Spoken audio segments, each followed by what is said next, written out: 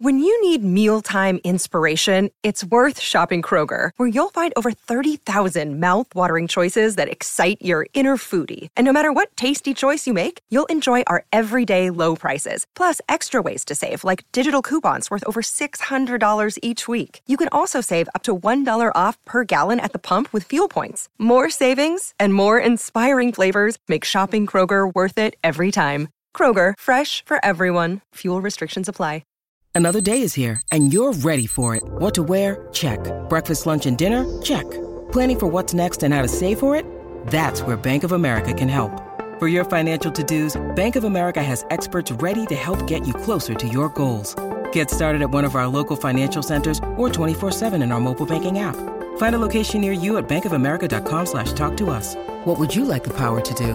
Mobile banking requires downloading the app and is only available for select devices. Message and data rates may apply. Bank of America N.A., member FDIC. Oh, what's going on, everybody? Welcome to episode 363 of Flow Wrestling Radio Live. I'm your host, Christian Piles, joined as always by my mainest man from the basement, from the Gloom Tomb, the greatest podcast studio in wrestling, Willie Saylor. What's going on, buddy? Gloom Tomb. I'm ready to go here. He's ready to go here. NCAAs, in case you missed it, we're last weekend, and I'm pumped about it. ICYMI, NCAAs just happened. To my left, we got Danny Roy Lobdell Jr. Across the way with the Eagle and the Bronco, provided by one Casey Kreider, the Pro Bowler, who I met for the first time. That was awesome. Stephen Kyle Brackey. And how awesome was he? He's great. It's a man. We had lunch with him, and it was a great time, him and his father. That would be awesome. He told some hilarious stories. Classic NFL stories. Okay. So I want to start the show real quick. Something kind of sad, but I figure you guys would want to know about this, and I know the wrestling community comes and helps our own really well. Michael Sprague, American University wrestler, lost his father just shortly. He was at NCAAs, his father, and he passed away suddenly on Thursday.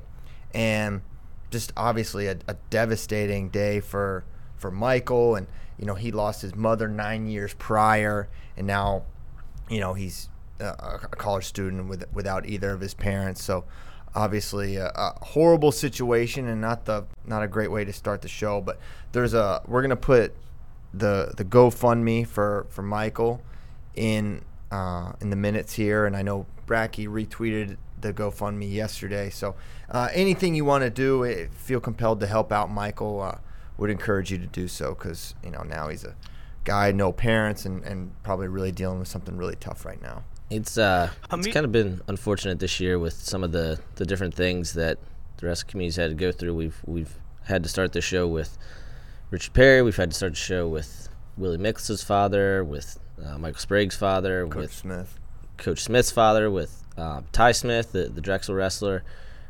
So we've been trying to get these, you know, GoFundMes out and these memorial pages out, and again, just any way you guys can help, please do. Yusuf Hamida too lost his grandfather and his mother within like a 2-week span. So some prayers to all those guys. Absolutely. Now, with that said, we've got a lot to get into, because NCAAs were a doozy, a humdinger, and unfortunately, the Brain Trust rules makers made themselves really the subject of so much of the discussion here. Between poorly written rules and bad calls, that seemed like what we were focused on so much of the time, from bad stall calls with Stoll Paris to DeSanto Pletcher, to the hands to the face calls, to questionable takedowns or inconsistent takedown calls with Nolf versus Hiley versus DeSanto Pletcher. It seemed like that was what was discussed so much time, even in the finals, where we've got coaches throwing challenge bricks asking for hands to the face, because this became a point of emphasis and became a free point that everyone's now coveting, right? And as a result, that is what's being talked about in our sport, instead of the great wrestling that's happening. And the really sad thing is how coaches are now focused on these points and earning these points, these fake points. I'll call them fake. It shouldn't even be a thing.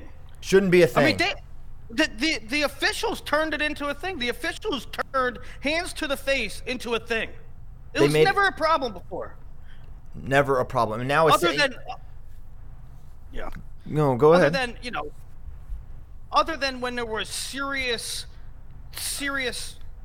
repeated use of it. Okay. Yeah.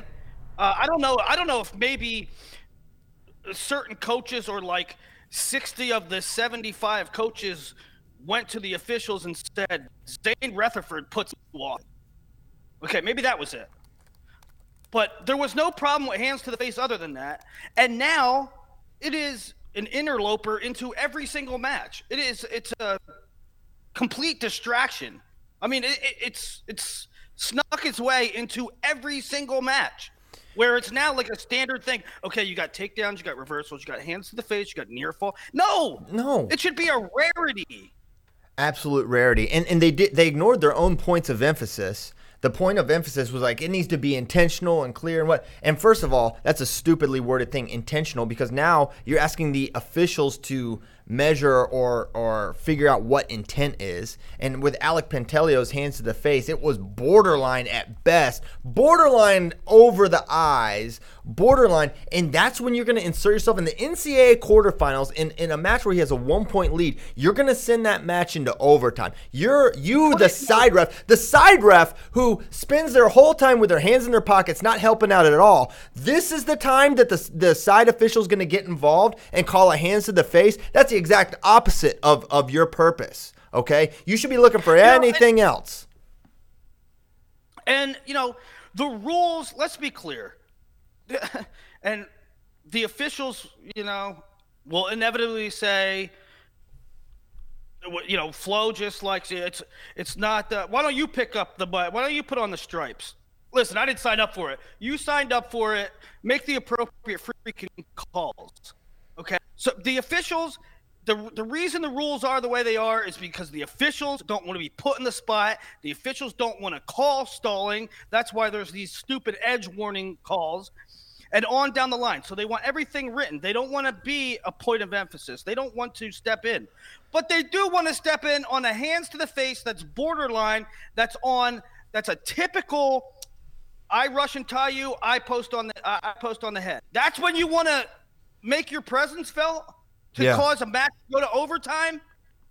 And they want to and they love to make their presence felt in the third period. And I'm sorry, I watched Dayton Fix and Mark Hall evade early action. I watched Mark Hall especially, right? He was evading and Zahid was all over him, and they wouldn't hit him. They would not hit him. And then Zahid gets the lead, and we can talk about that takedown that Zahid got, because that is certainly questionable as well. But and now Zahid gets a lead, and then now he, for a minute, 30 seconds, is evading, and now all of a sudden it's stalling, and they're going to call him for it. I just thought they made themselves the subject of this. They made themselves part. I mean, you look at the questions we get. That's what people are fired up about. We're sitting there on the front row. We got coaches coming to us saying, you've got to talk about this. This needs to be discussed. So it's not just something that we're fired up about. Division I head coaches are fired up about it. You guys back at home are. Look at the rule we're discussing. We're discussing edge stalling. We're discussing hands to the face. We're discussing all the things that we're discussing are the things that they implement.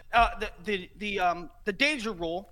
These are all things that they implemented in the last 3 or 4 years. Well, and they wanted to go to these changes, and they still don't have it figured out. And it's the word that comes to mind is self-inflicted. They wrote a dumb rule that the moment Willie and I read it, we said this edge rule is so stupid. And for years, it's been showing itself how stupid it is, how inconsistently it's called. Even in the same match, same exact match, same things happens with the same wrestlers, and they'll call it differently. How are you supposed to strategize if you don't even know at certain points in the match how an official is going to interpret something? 1, 2, the hands to the face is totally self-inflicted. Okay, and now the edge stalls. I like that there's some edge punishment, but not when it's inconsistently written. I actually really like the danger rule, and I think the danger rule is great, but they forget to start counting. They don't count. Yes. You watch Jaden Yanni. Everyone wants to say the Jaden Yanni takedown, it was controversial. I counted. He was 90 or lower for 7 seconds. But he didn't start counting until like the last 3 when he was like basically broken 45, Jaden Ironman. We'll go back. I'll post that on Twitter. But it was horrible. And, Has it been the 3 consecutive years in a row? 3 years ago they implemented the boundary rules, or was that 4? It might be 4 now. I'm not sure. The time it flies. 2 years ago was the danger rule. This year was ACE. And that's all we're talking about. I mean, those rules stole the show, especially in the first half of the finals. Yeah, no question. Okay, so we'll probably get back to some of that stuff a little bit. You know, the Nolf Hidley no takedown versus the Pletcher DeSanto takedown is just like, I think we do need to talk about this, right? Because Chuck Barbie, who's one of the head NCAA official rules interpreter guys, said that basically the term reaction time, which I think reaction time should be completely eliminated because it is this nebulous, undefinable thing, right? How do you know what reaction time is, right? Because Hayden Hidley didn't have reaction time and Luke Pletcher did. Why? Because it is up to the official's discretion. Okay, what does that mean? It's literally in the rule book that way. It's like so literally you have a rule that is completely varied by every other official's personal opinion of who they maybe want to win or what they maybe view reaction time. So okay, I have ref number 16. I know his reaction time meter is half a second, but I have official 3. Well, he's just a quarter of a second, so I don't have to plan him. Official 22, just when the hand touches, he gives a 2. So reaction time is not defined in any way, shape, or form. And unfortunately it literally says in the rule book. Yeah. It literally says in the rule book, guys. Find another rule in any sport that says this. Reaction time is at the discretion of each official. What does that mean? What does that mean? I mean, it's horrible. It's like spotting a football. Yeah. It's like, I mean, 30-31. Me and Christian sitting there discussing it, and he was like, Christian would make a point, and then I would say, I don't know, it was this, and it got to the point where I was like, you know what? I don't know. Maybe I don't know what a takedown is anymore. I don't know what beyond reaction time. Maybe I don't know what stalling is. They got me second guessing everything. I know what looks like a takedown. I mean, I see something that looks like a takedown. But then I think about this reaction time stuff, and officials try to explain it to me, and then it gets me second guessing. I don't know. All I know is I know what looks like a takedown. I know what a takedown is. But with the definitions, I don't know. Yeah. And honestly, I think, a lot of people may not like this, but you know what's a lot easier, and I know they mess it up sometimes, but the UWW freestyle takedown rule is very clear. You got to pass all the way behind, okay, and you got to have the 3 points down. It's very simple. This thing, I mean, looking at Zahid Mark's takedown, he kind of has both legs. He's kind of around the side. He's kind of behind. I'm like, I don't know if it is or if it isn't. It's so... It also removes a lot of the reaction time because you can have your hands down and fight from quad pod. Yeah, there's not... So there's a lot more... It's a lot more definitive because it's like, okay, well, my hands are down, but I'm still on my toes, so I'm okay. And so there's no like my hands touch and then I go to break the clasp. So I think the main import of that, and some people accuse us of wanting to move to freestyle. I don't want to move to freestyle. In fact, I don't want to push out rule. But the main point of Christian saying that or Irvin that is at least they have a clearly defined thing. Yeah. Give us something definitive. Okay. I think we should should we go weight by weight and just kind of talk about the story of each weight class? What was interesting? Starting at 125 pounds. I tweeted it and I'll say it. I'm done picking against Spencer Lee. Yep. Not gonna do that one again.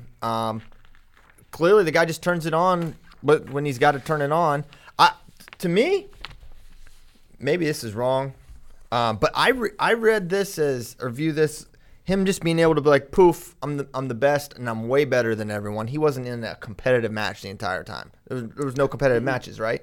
I mean, we were hearing even through Big Tens, this illness, this thing, this, that. He's clearly fine. He just ramped it up when he had to win and he won. No problem, right? So he's the best guy, and it's kind of what we said after Midlands, right? After Midlands, we were like, okay, yeah, he lost to Seabass, but none of us changed our picks except for Nomad.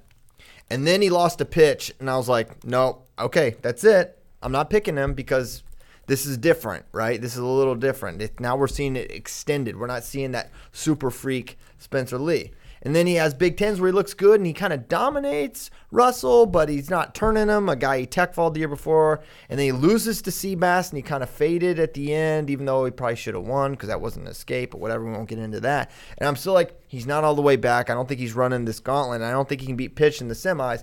And then he pins Sean Russell and I was like, oh boy.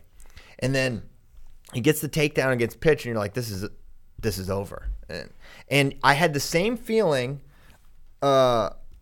watching Zahid, because I think all of us, did any of us pick Zahid to win NCAAs? Nope. We all picked Mark. And there was a clear consensus after we watched that semi. We're like, we messed up. Zahid's winning this. We all were like, oh geez. But at the same time, same with Spencer, same with Zahid, at no point this year had we seen those individuals. At no point did we see next level Zahid, and at no point did we see that super freak Spencer Lee against elite competition. We never saw them do that. So I don't feel like, oh wow, I'm so stupid for picking that. Maybe a little bit. I am stupid, but I don't think I'm stupid for picking against Spencer and Zahid when all they showed us all year long was that they weren't what they were the year prior, right? But sure enough, they were clearly the best two guys. Now maybe it was Zahid and Mark is a little closer than that, but still, things can change and guys can just raise their level at NCAAs, and that can't be discounted. So beyond that, at 125, which is really, the first two weights were so fun.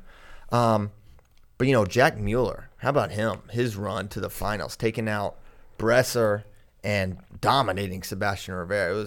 It was outstanding. Willie, some of your takeaways from 125.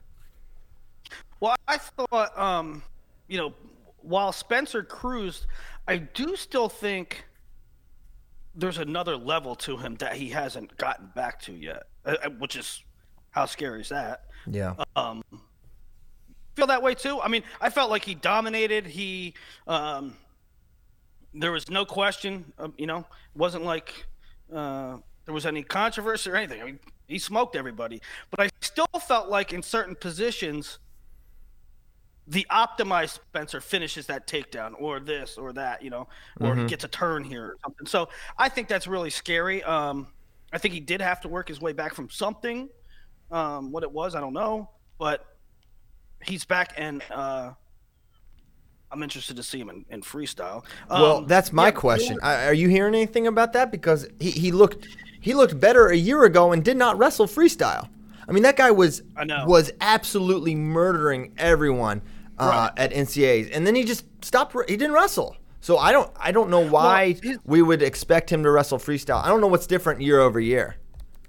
Well, he had in the post-match interview, and it was very interesting. I don't know what to take away from it, but he said, "What's next for you?" He said summer wrestling, which means freestyle. We'll see how that goes. Yeah, I don't know what that means. You know what that means.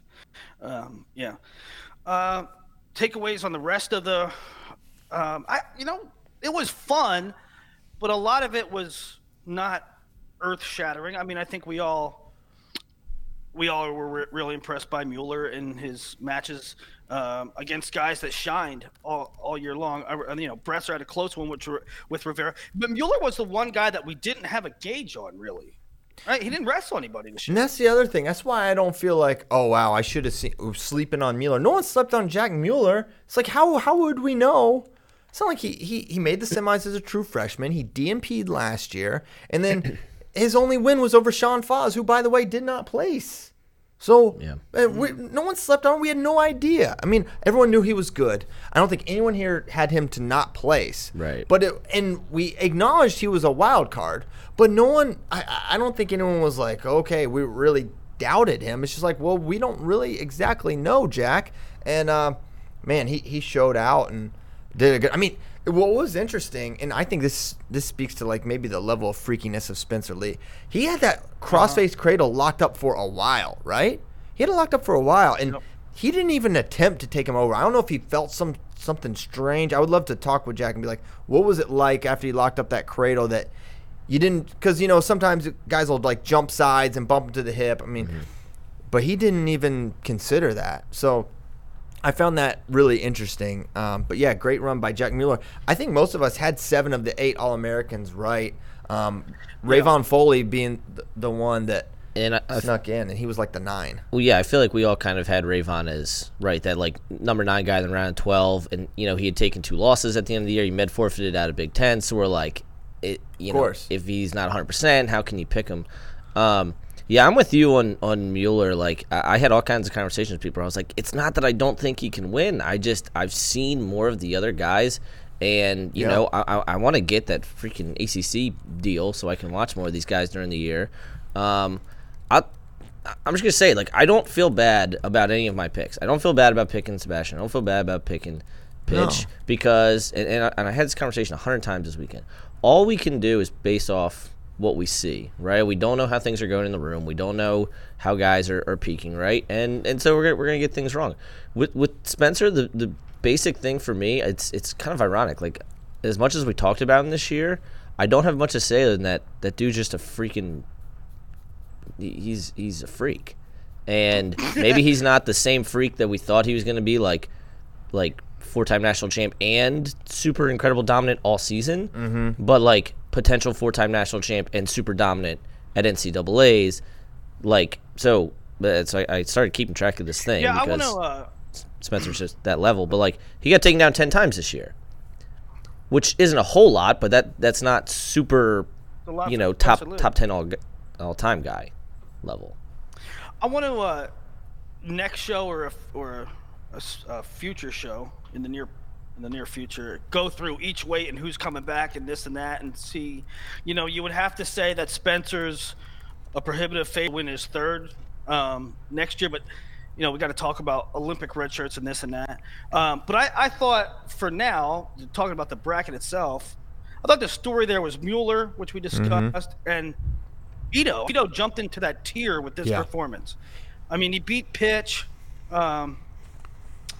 Yeah, I mean, that to me is the one when you're looking at tiers and you're looking at level up, level down. I think Vito level up. And competed with Rivera. I think he lost both times, but was in those matches, especially the last one was really close. I mean, we really saw, we got a clear picture of kind of that 125 landscape, and that's that Glory and Vito, 2 guys we said all year long, these guys are right there and maybe could jump into that top tier.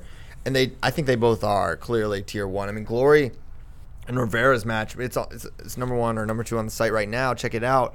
That was back and forth, and Glory jumped out to a 2 takedown lead, and Rivera had to storm back and get near fall in a late scramble to win that one. And then Vito was right there. So I think, man, the title conversation, while it's Spencer, maybe could be on an island. Rivera next year, Glory, Vito, Pitch is back. I mean, that's 5 absolute monsters that are going to be in the mix. And Mueller. Mueller is 6. Yeah. I mean, what does Mueller do now? I mean, we're in between for a long time, 25, 33. Well, he can still redshirt if he wanted to, but man, if I'm Jack Mueller, run it back. You want to go up into Soriano and Dayton, and man, you just made the finals, and you made a statement against Sebastian Rivera and Ronnie Bresser. I'm staying down, and maybe it's on a Sean Foss-like pitch count, but clearly he can handle the weight and wrestle super effectively. And I don't know, for UVA, what other options they really even have. I mean, clearly the Louis Hayes 125 era is no more. So I don't think they have a 125 recruit that, waiting in the wings that's quality. So I think if you're Mueller, run it back 125 again and see what adjustments you can make for Spencer Lee. Well, it's funny you made that point about going through. I got a jump last night. I did 125, 133, the tiers. that we did over the summer. So can't wait for those. I don't know if we want to talk about next year or save them for later in the summer, but that's interesting. And then before we move on to 33, this was brought up by a couple different people to me before, and it just keeps going through my head. The 1 and the 2 have not made the finals at 125 since 2014. Wow. That's nuts. That is nuts. Neither the 1 or 2 or the 1 and 2? But both. Neither the 1 nor the 2. Every finalist has been 3 or lower since 2014. What? Yes. Oh, I thought you were just saying a 1 and 2 have never hit in the finals since 2014. The 1 seed and 2 seed have not made the finals at 1. Right. The easier way to say it is every finalist at 125 since 2014 has been 3 or lower. That's amazing. Yeah. That was Spencer's master plan all along. He knew. Since freaking knew. 2014? Yeah. When it was Delgado, Nico, I maybe? bet you there's or Nishon, yeah. I bet you there's a sample size. I mean, I bet you even going back farther, you have similar results. That's just really strange. Now that I think about it. Kyle Brackey. Yeah. What's up, man? Give us some 25 nugs. You guys really nailed everything. Vito took a nice jump. Foley broke through for Michigan State. Which is awesome. The Glory looked awesome.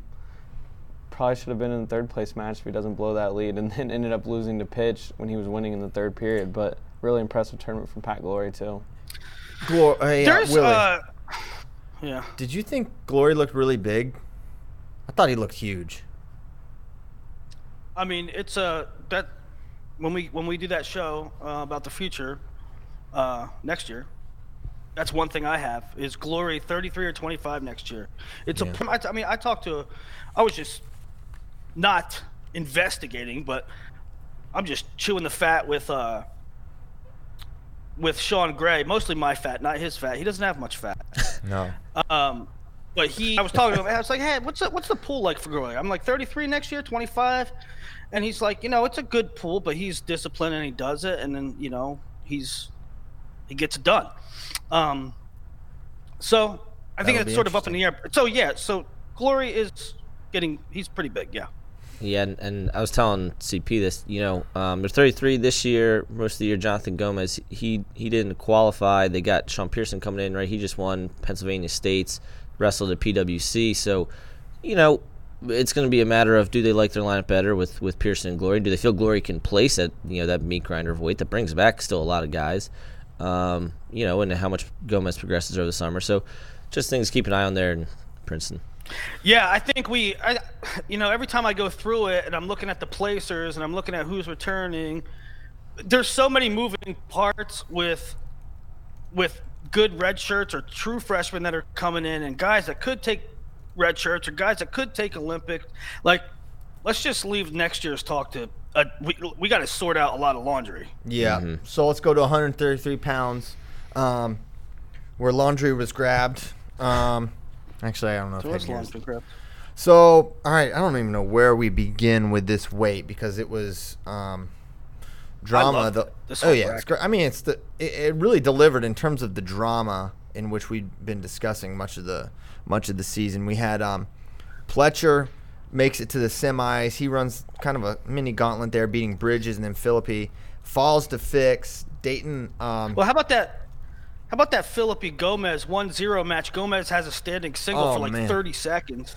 That was a crazy one. And how about both of those guys not placing? I mean, Gomez certainly was realistic being the 13, but Philippi after the year he had to go down. But that was it was known. I mean, it's almost like it was going to happen to someone at this weight, where a really good seed who had a really nice year was going to struggle. And Mickey, he's super good, but when you play it close, when you play that game a lot, when you try to win a very specific way, yes, you're rolling the dice, and you got Roman Bravo Young as a super talent. It's a hard life to live, and it didn't bite him against Gomez, but it bit him there in the round of 12. And who knows what kind of he lost that match. Himself. RBY, Mickey lost to RBY in the blood round in the mat right in front of us, and the look on Mickey's face when the final whistle blew, I mean, I wanted to curl up and cry for him. That was one thing. He was heartbroken. Yeah, it was. So you have you watch a lot of wrestling, you know these guys, and you have guys you kind of, you sort of root for, you'd like to see do well. And, just during the finals, you have guys, oh, I'd like to see this guy win. Every time they, the losers, for whatever reason, were walked by us so much, I'd be like, I wish I could go back and make him the winner. Like, it just hurts to see these guys. Like, the look on Dayton Fix's face, I was like, and not that Dayton deserved to win or whatever. It's just like, man, I don't want him to feel that. But, if Soriano walked by and he lost, I'd probably feel the same way. Yeah. But it's just, it is really, it's a really tough thing to see. And we're not experiencing it, but just like that raw emotion for the investment into it. But it's, it's the sport, and there's only one winner in every single match. Especially the seniors. Yeah. Oh, yeah. So Soriano beats Lezak. Let's get to the final. Soriano beats Zach, and it was sort of like you said about Zahid earlier. It was like, okay, Zahid's on this level today. He's on this level this weekend.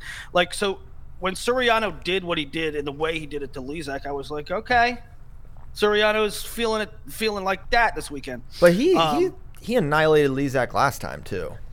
I know, but just eyeballing it, to me, Yeah. You didn't think earlier, like pre-evening, we're like, okay, Soriano's clicking. I thought he was clicking really at, offensive. I thought he was clicking at Big Tens, and I thought he was clicking against Lezak. Yeah, I don't know. It wasn't.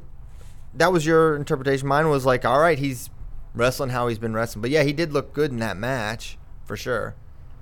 But I guess I viewed it. I guess I viewed him differently than you did, maybe coming into it, and that's probably.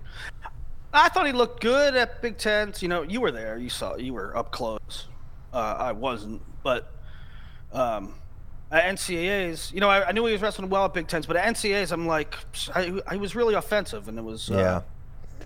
I don't know. I felt like this version of Soriano is going to be tough for anybody to stop, and he ultimately gets to the finals. He beats Micic. In a match that wasn't very, I don't know. I mean, thoughts on Micic and Soriano? I don't think Micic really was ever terribly close to a takedown. Yeah. So Nick, we said it. If Nick can figure out the finishes, he'll win, right? Because he had many opportunities in the last one. And he figured out the finish, so he won. I like that Soriano, because again, we talked about this before they had the match at Rutgers.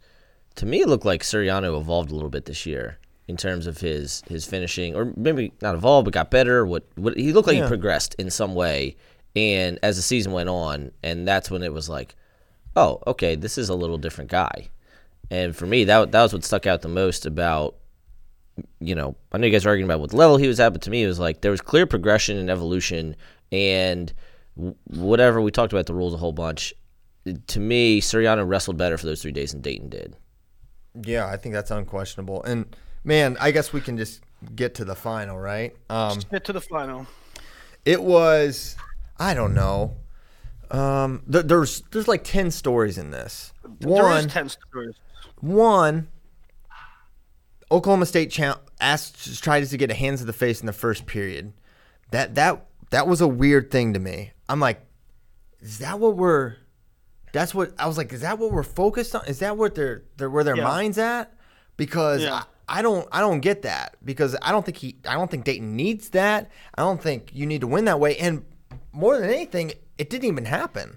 There wasn't even a hands to the face on Nick. It was they're like approximating. All right, this is close. Let's get our point. Let's use our brick here. And I thought that was that to me was like, I can't believe they're doing that. What did you think, Willie? Especially with their Latins. Well, I didn't understand it at all. One, it's like, is that where you're going for? Why are you going for that? Mm-hmm. And I don't know. If you combine, first of all, Oklahoma State's challenge situation to me wasn't the best, most properly used. One of their challenges, they lost in round 1 or round 2, trying to get a major. It was a 7-point. Oh, is that what it was? It was going for a major to attack, trying to get a near fall point or something like that. Yes. It's like you're only trying to pick up a half a point, and they lost the challenge for that. I mean, it's not worth it to go for a half a point. Half a point max is your max benefit, and the thing you can lose is, so that was really strange. And then seeing them use a challenge for that, I was like, seeing that's them odd. use a challenge for. We might have lost Willie. He got so upset that That's it. it froze. He just can't even. He can't even go on. All right. Well, maybe we'll get Willie back. Maybe not. We were having a little internet issue with him prior. Should we talk to Bracky about Facebook? I bet they're completely Let's sane. talk. I know what I want to talk about. Okay. There's plenty to talk about in this. We don't need to shift to Facebook. So the challenge to me was super odd. I did not see it coming. And fortunately, there was no call there. And I wouldn't want to see hands to face either way in that one. They trade escapes pretty quickly, no issue. But what was interesting and surprising to me, and I don't think this was the case at all in the duel, and correct me if I'm wrong here, Bracky, because I don't specifically remember, but when Dayton and Soriano wrestled in the duel, I don't remember there being this disparity in terms of controlling the center of the mat like we saw Soriano control the center of the mat and really be more. I don't want to use the word offensive so much because the word offensive, I don't think Soriano took like this glut of attacks like you see when the heat is really on and he takes 9-10 shots, right? Wasn't like that. But he was definitely pursuing Dayton around the mat in a way I didn't remember from the duel. What did you remember about that, Bracky? The duel definitely wasn't like that. Soriano took ground the entire time, and you felt like he had Dayton on the ropes, and like almost like the takedown was almost imminent. He had him biting on his fakes. Like a lot of it was Dayton like trying to circle back in. You know what I mean? Like Nick was just stalking, and the duel was not like that. The duel was a lot of them just in the middle of the mat, hand fighting. Yeah, exactly, standing there and pushing on each other. So it looked like more urgency from Nick. Dayton was still willing to go to tiebreakers and was obviously comfortable going there, and Nick did not want to and was trying to end it before then. Yeah, I agree. I think Dayton maybe had the tiebreaker circled and thought that was going to be where he's going. I don't think he really was working for that regulation takedown. I mean, if either of those guys get a takedown regulation, it's basically over. And neither of them got it. So we get to sudden victory, and there's nothing really going on there. I think Dayton does get finally a stall warning. Now, what's interesting is Nick gets warned for stalling in the second or third whenever he was on top. And it was the same. It was just like DeSanto. And I really am surprised that there's not an internal clock in Nick Soriano's mind when guys get up to their feet, because he doesn't just release or return quickly. He'll kind of hang there in the leg attack. And I don't understand why guys will, when you're in a nip and tuck match like that, don't use your stall call there, especially like you're not going to ride Nick or Dayton Fix for a minute and change. You're not going to. So why are you trying to get this right? I thought that was the one tactical error Soriano made. He's up to his feet. Save your stall warning, because think about this. Save your stall warning for tiebreakers when, by the way, you got hit for stalling and you would have had the ride out with the warning. And I know that's kind of like, are you really thinking that far ahead? Because Nick Soriano's probably not thinking about how I'm going to win with a tiebreaker stall, whatever, in the 30-30. But at the same time, that you probably should think of it. You probably should, because you're wrestling Dayton Fix, and how are you going to score on this guy? You're probably going to have to win in a way that's like not super ideal. And certainly, and also, yeah, go ahead. Also eyeball too, and like letting the perception of the official, right? Because you have Dayton that's playing the edge, and you have this momentum, and then if you're climbing the leg, dropping down to the leg and climbing the leg, I mean it lets Dayton back could let Dayton back in the mind of the official to leave Dayton off the hook for the stalling. Yeah, I agree with that. So, tactical error there by Soriano. Needs to probably adjust moving forward, just because Dayton's going to be there next year, right? And Nick's going to be there next year, and it's probably going to be a similar story. Now throw Gross in the mix, and we'll get into all of that later. But so then sudden victory happens. Dayton gets warned for stalling at some point. I don't know if it was in sudden victory, but it was. Pretty sure it was sudden victory on their feet. It was, and then even late. So he got the warning with maybe like 20 seconds left, now that I remember.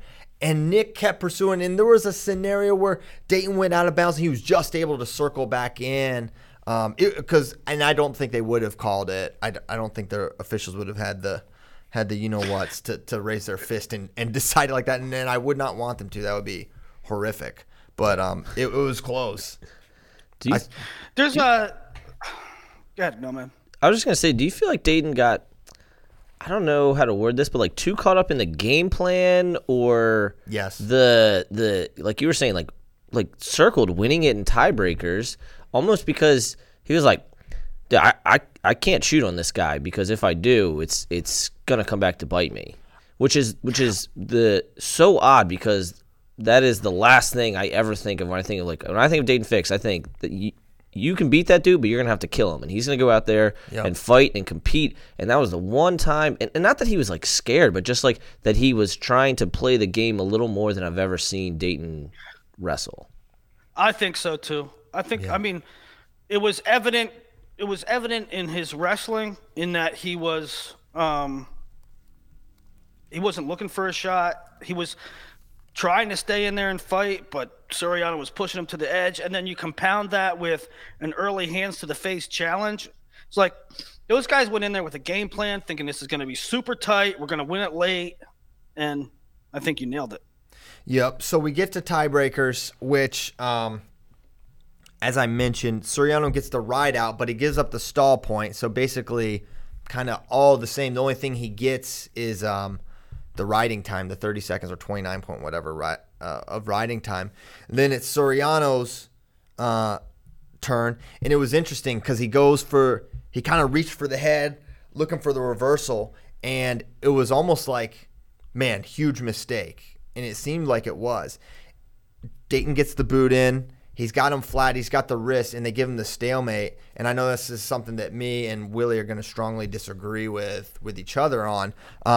But my opinion on it is I see that in almost every tiebreaker. They always give that restart. They always give the guy a second shot. Now, you can argue, you could say the purpose in tiebreakers, they're called rideouts, and you're trying to ride the guy, so why are you giving a stalemate? You can say that. You can say that maybe is wrong. But I am telling you that is 100% consistent with how I see tiebreakers called. It is not, that stalemate is not an anomaly. That is how it is called, period.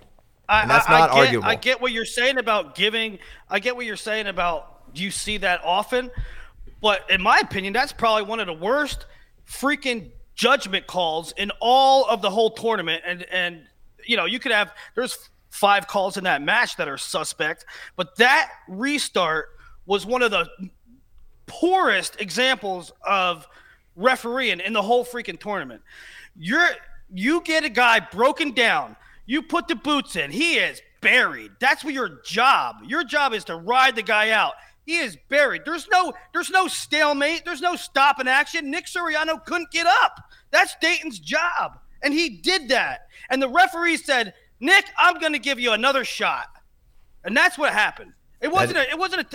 I know what you're saying about sometimes they give a guy another shot, but not in that situation. That's one guy riding another guy. And that's your job. That's what you're supposed to do. In that situation. In that situation with a guy, yes, it's a ride. 100%. That's what I said. It's a ride. That's what I said. Yes, they do. Show me another example. Really, show me an example of a guy that's riding. It happens all the time. Show me an example if it happens all the time. We can find one. One guy is buried. I mean, that's just terrible. It happens literally every. I mean. Listen, you can argue the merits of whether you should give a guy a ride, but especially they weren't going anywhere. There were no points coming. He was flat on his belly, and he had the wrist. They weren't going everywhere. And he was working. He wasn't working for a turn at any point, and they gave him a restart. And I've seen it so many times. I said it in the moment. This is the way they call it. Change the rules because the objective is to ride the guy. It's called rideouts. You see more egregious, boring, stalling top riding in regulation. I agree with that. I agree completely. Second period, put me to sleep. Oh, I'm tired. In rideouts, when you're supposed to ride somebody out, they're going to say, well, let's create some action here, guys. Free start for Suriano. Dumb. And I'm not saying it's Suriano. I mean, I'm saying overall, if that's they got to clean that up. We've said we've said for 10 years. Overtime rideouts. The rules are different. Oh yeah. Whether it's dropping to a leg, it's gaming. There's a lot of gaming. That's why the Who's Number One, I always wrestle neutral. But I thought that was horrible. I mean, that's a bailout. Yeah, I don't disagree, but that's how it's called, and they were at least consistent there. And should they change how they do that? Yeah, potentially. But I'm a lot closer to Willie than you and Bracky on this because, number one, he wasn't flat on the mat. He was on Suriano was on his head. Number two, he didn't have two legs in. He had one leg in, and Nick was grabbing the other leg. So to me, that was a wrestling position as opposed to what everybody was talking about where Dayton had the double boots in during the DeSanto match, and everybody's like, he should have been hit for stalemate. I hate when guys get hit for stalling when their guys are flat on the mat, but to me, they were still wrestling. They were continuing to wrestle, and I'm kind of with you, Willie. It was closer to a bailout call than the traditional stalemate that Bracky and CP are used to talking about. What do you mean closer? It was an absolute bailout. One guy's job is to bury the guy. He did that. Nick Suriano can't move. They're not going anywhere. But that's the thing, Willie. Isn't that the point? That's the point. I'm disagreeing with what you're saying. I'm agreeing with your premise, but I'm disagreeing with what you're saying because he actually was moving because he had the leg and he was on his head and he was in a tripod position. He was actually closer to getting out than just being flat and stuck. One thing that is inarguable about your point, Willie, is that there are different rules in tiebreaker because they are not stopping 1,000%. If there's 2 minutes on the clock when Dayton Fix is on top and he's riding like that, they're not giving a stalemate there. So there's different rules. There's different rules in the third period on neutral from guys that are, if you have the lead, you're stalling. Yep. Okay, even if you worked for 5 minutes, that's a fact. And I agree that they call it differently here, but it's consistent. They can, and I'm not saying it's right or wrong, but I'm saying that is consistent with. I've seen it. It wasn't certainly insidious stalemates situation. Are subjective. Stalemates are a lot of times subjective. Sometimes the crowd yells for stalemate, and it's determined upon when the ref wants to call a stalemate. But I mean, in that situation, if you're talking about. The lesson that Dayton shouldn't have ridden them so hard that Suriano looked like he couldn't go anywhere? I mean, is the lesson Dayton should have let him wiggle a little bit and then it wouldn't have been a stalemate? No, that's freaking stupid. So then if he would have let – yeah, go ahead. Yeah, we got it. So when we get to sudden victory, and this was – they're mixing it up. Dayton looks for his slide by. Suriano ends up on the legs and finishes, but and then we see the entire coaching staff and Dayton Fix immediately gesturing, pointing to the headgear for a headgear pull. Now here's I tweeted this. Oklahoma State had no more challenges. There were no more challenges, and if the officials saw a headgear pull, they should have called it, right? They should have just called it. That's 1 point. But they didn't see it, so they didn't call it. So how did they look at it again? Because what are you challenging? What are you looking at? Are you looking at if Nick Suriano had a takedown? Because that was very clearly had a takedown. So basically, in effect, you gave Oklahoma State an additional challenge because they yelled at you, right? Which is counter to what should have happened. They got kind of, I don't want to say bullied into it because that makes it sound like Oklahoma State, but they got convinced to take a look at it. And that is a really, really bad look, and that official should not have looked at it, period. Because if you saw it, you just call it. But since you didn't see it, don't call it. What? Well, what? Well, I know you're gonna. I know your angle here, so let's go. Let's go. My angle? You don't know my angle. I want to go back one last thing about the ride out. There was 8 seconds left. Dayton could have rode him out, right? Yeah. I thought he had a bad start on that, but shouldn't have got to that anyway. Yeah. On the review thing,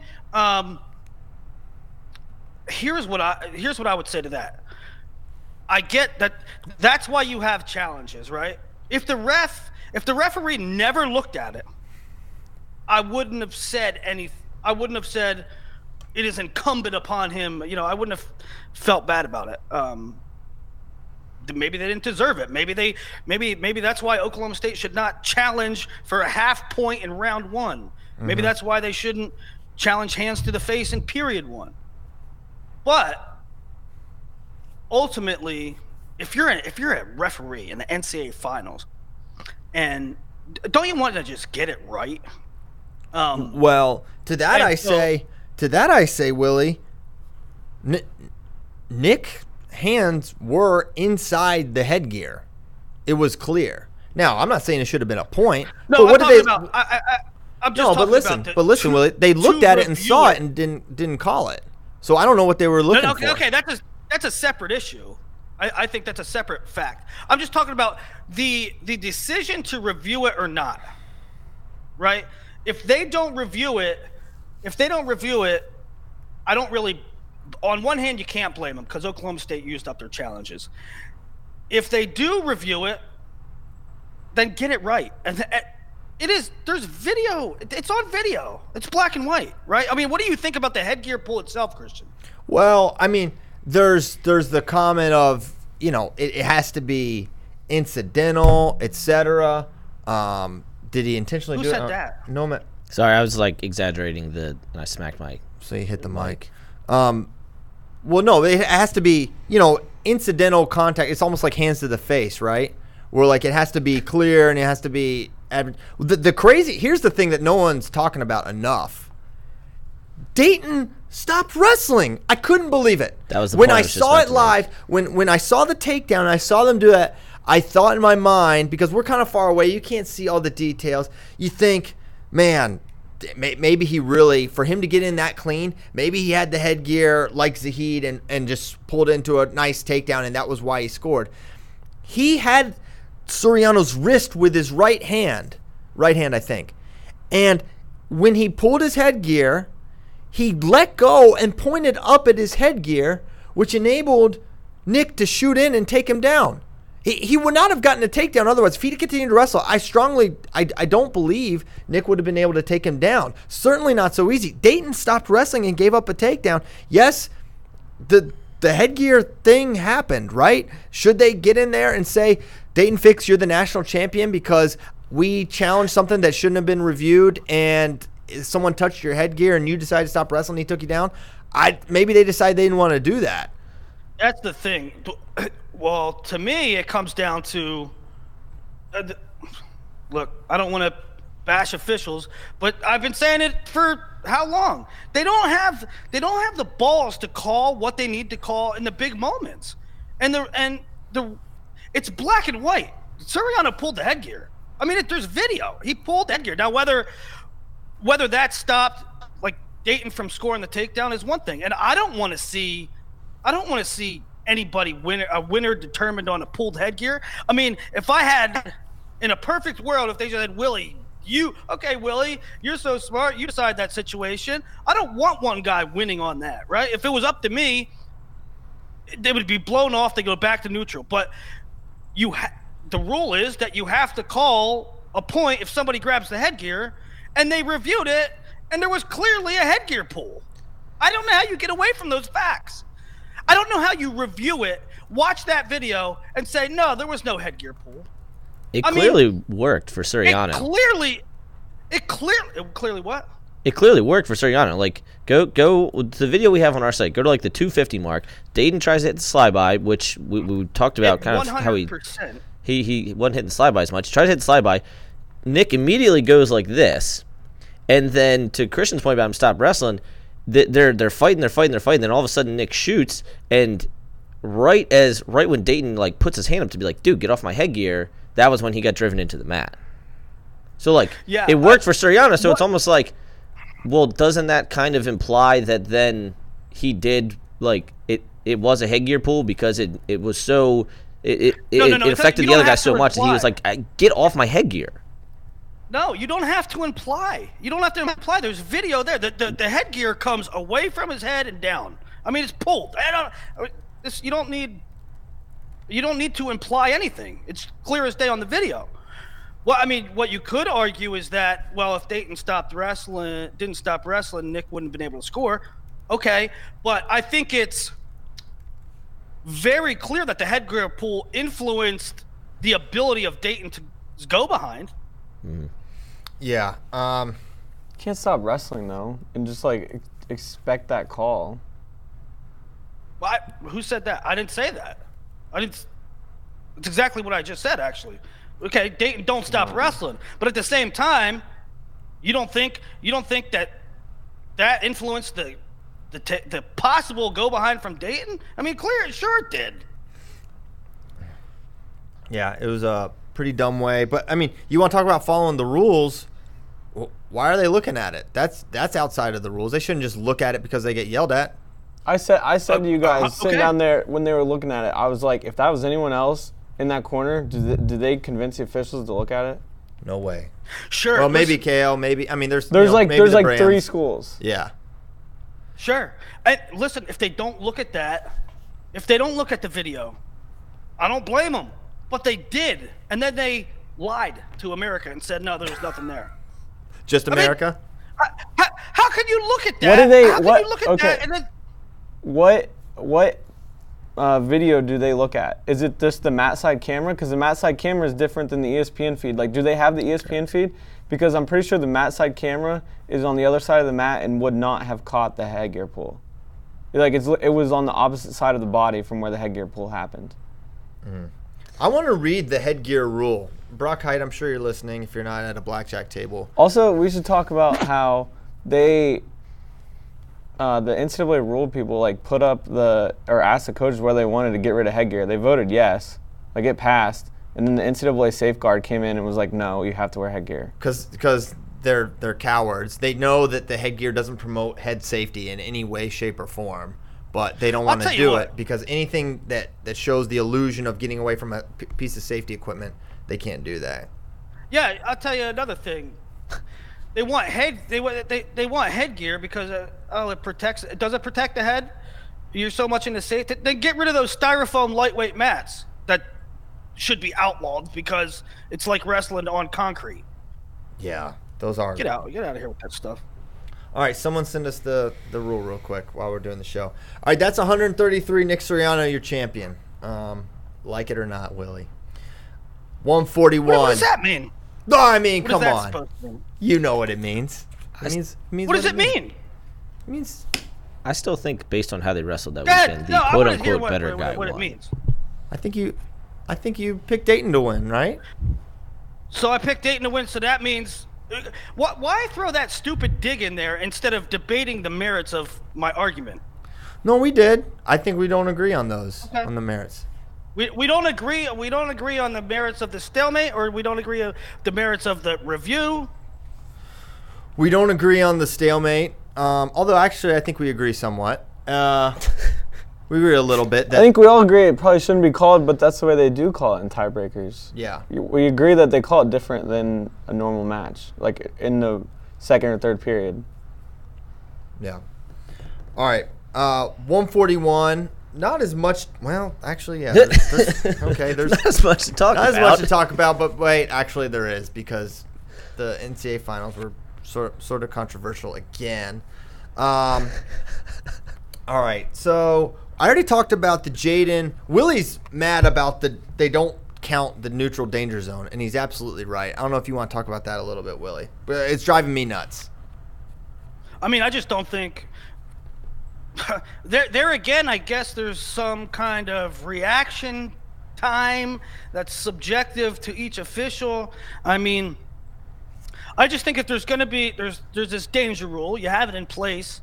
Why do you wait for a half hour before you start the clock? Are the officials like? Does it take a second to register with them? Oh yeah, there's this danger rule we have to count. Because I've seen it so many times. I think they forget. Is that what? I think they forget because there was a lot of people, mostly Penn State fans arguing about the Shakur Rashid, Dakota Gear one. Mm-hmm. Oh, there was only they didn't swipe. They didn't swipe. He was in danger for longer than what the guy was swiping. So I don't care about that. It's just they don't get down there in time.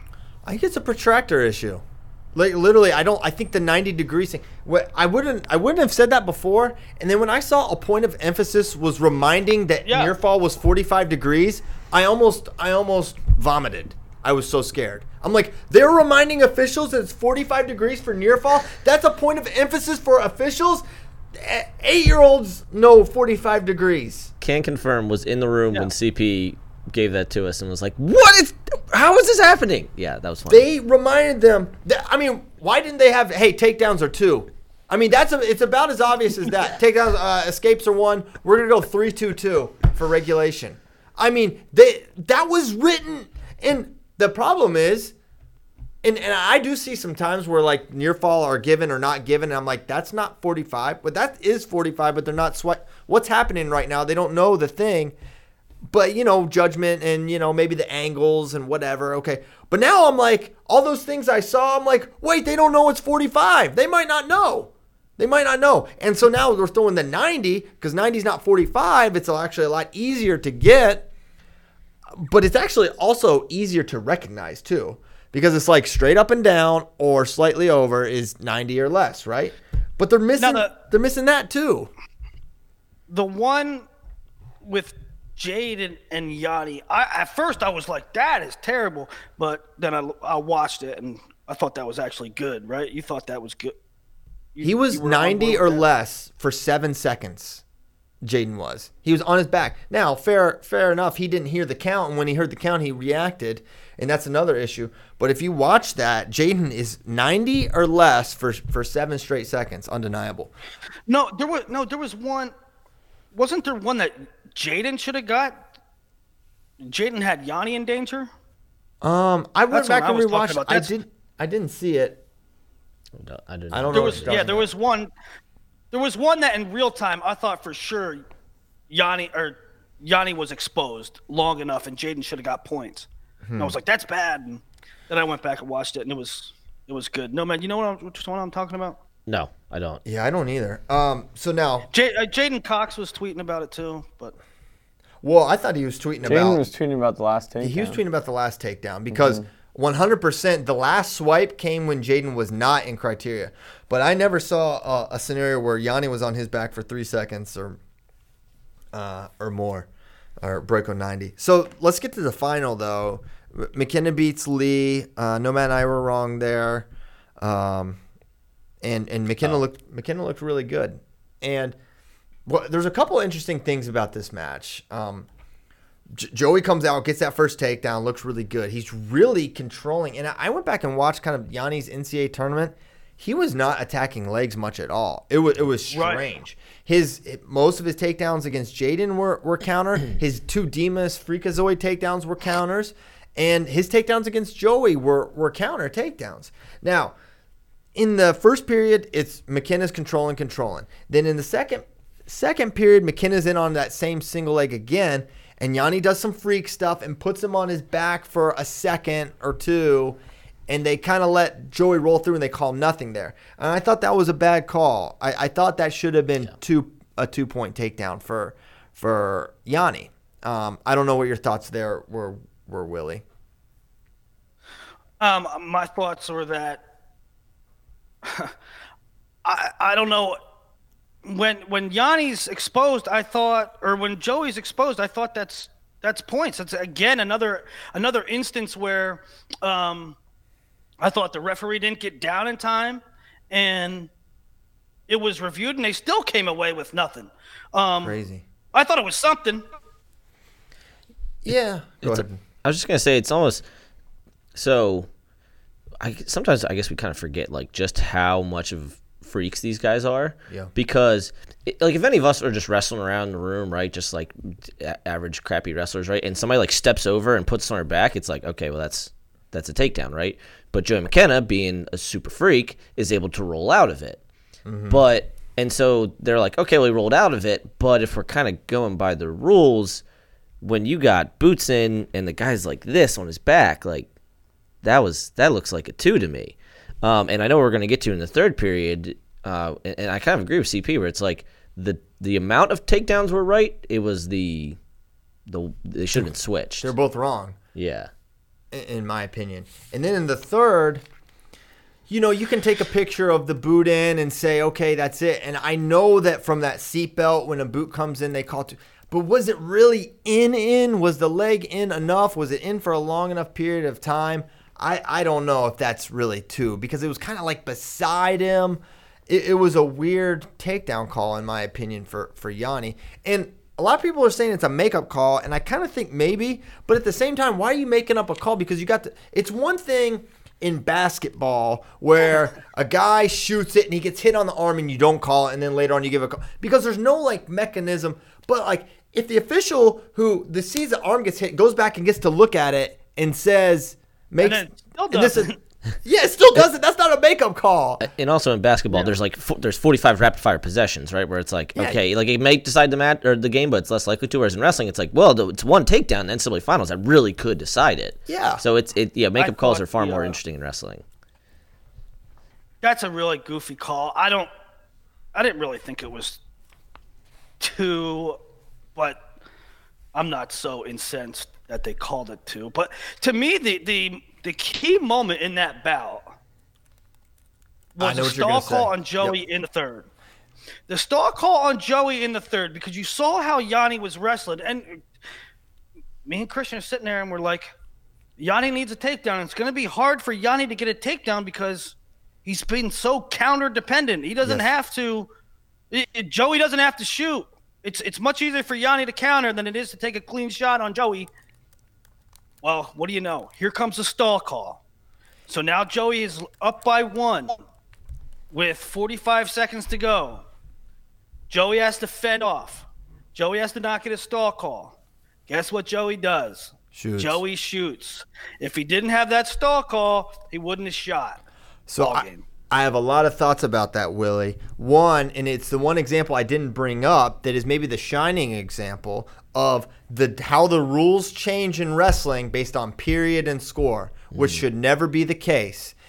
Joey, fair or not, Joey pursued Yianni the lion's share of that match. He scored takedowns off his own attacks. Then when he is winning in the third period, and maybe he's decided, okay, I'm not going to engage as much because, oh, by the way, I'm wrestling Yianni D, the best counter wrestler in the game, the guy that can do some freak stuff I've never seen before and did it like 4 or 5 times this tournament. Yeah, I'm not going to engage as much anymore. And now Joey wants to hang back a little bit, and you're going to bang him right away. Now, that being said, nobody made Joey McKenna take that leg attack, right? I know that is why he shot, but are the officials necessarily going to make that call and do it again? Because that's another thing the officials won't do. They'll make that call just to put a little pressure on, but they rarely have the you-know-whats to send it into overtime with that stall call. That's the BS about officials again, right? They make these subjective things. I can make a case that in no way McKenna was warranted for a stall there. I mean, no way. You look throughout the match, they did it to make sure, just to hang that there, just in case. Yeah. And it wasn't warranted. I mean, it's a third period. He's staying in there, right? Look at Willie Miklas with Eric Schultz. Willie Miklas is on the track. They let him go. Joey's staying in there. They're going to ding him? I don't get it. And Yianni clearly wanted Joey to shoot. Like, I don't think Yianni was going to shoot, even if he was losing. Because, number one, Joey's that positionally sound. Number two, the whole tournament, he hadn't shot. Yeah, it was I still was not Yanni's best tournament. I mean, and so, yeah, that's just really disappointing the way they interpreted that. Now, all that being said, and I can certainly get on board with Ohio State fans and coaches being pissed. I think it was Bracky might have said something. Unlike all these other things we were talking about that decided the match, at least they got to go to sudden victory. At least Joey did have an opportunity to win. True. I think in terms of skill measurement, we got to see a fair match in terms of like who did the most. And Yianni got that late takedown. It was a legit takedown in sudden victory. Should it have been there? I don't know. I think yes. I think it should have gone to sudden victory based on the skill both guys performed. However, there's certainly some questionable calls here, and we don't want to talk about this, but the fact is they made the calls, right? And they raised their fist, and they made Joe. I mean, I won't say they made Joey shoot, but we all know what happened. I know the Ohio State coaching staff thinks Joey's not shooting there if he's not warned for stalling. And it's also one of those things, right? We talk about it semi-frequently. They're shooting to shoot, to score, and then they're shooting to kind of buy time, right? And put time on the clock. I think it was maybe Spencer against Mueller that had a really smart one. But the problem is when you're doing it against Yanni, even if you're just shooting to kill time, he can still score. Right. But I mean, credit to Joey and the coaching staff. They made all kinds of adjustments from the duel because McKenna was, if you watch it, he was kind of close to scoring, but Yanni was doing his gyroscope thing. And getting back to something Christian said earlier, the guys you feel bad for, Joey McKenna's right at the top of the list for me. Yeah. Joey McKenna and Miles Barton right at the top of the list for me in terms of seniors who didn't win. That it hurts. At least Miles has his title though. It was a real. That's one that was tough in that you want to see Yanni keep pace for 4, but you'd like to see Joey go out with a title. He never had one, and he's darn good. Yeah. So that was 41. Yanni, he's 2 for 2 now. 30 or 49. We might have to kick into overdrive a little bit here with the late start. And we only did 3 weights. Did 3 weights. There's 10 in all. 49 though. I mean, there's not a ton to talk about. Nothing went super crazy. The 2 guys we thought would make the finals made it. The guy I think we all picked to win won. He did give up the first takedown, which made it sort of interesting, but at the end he just had too much, and his ability to ride was a big thing, and he was able to get takedowns. So.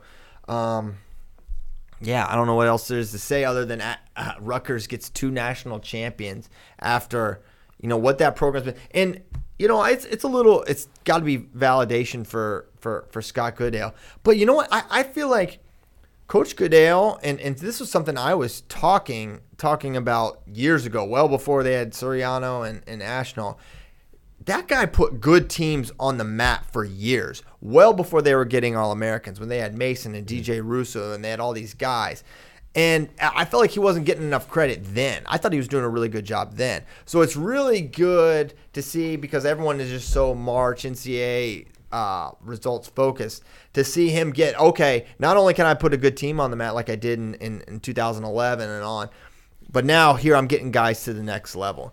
And I don't know that Coach Goodale is like this super genius X's and O's breaking down film, but the guy has put, you bring in a Donnie Pritzloff and you give him the room and you trust people, and he's a really good leader, and he recruits well. I mean, I think this guy deserves a lot of credit for what he's been able to do at Rutgers. And I think the credit should have been coming for a long time now, but now he's getting it to the degree I think he truly deserves it. And not just Goodale, right? I mean, Pollard and Leo too, right? Yeah. You already mentioned Donnie. But and look, as a whole, this probably wasn't Rutgers' best team of the Goodale era, right? In terms of 1 through 10.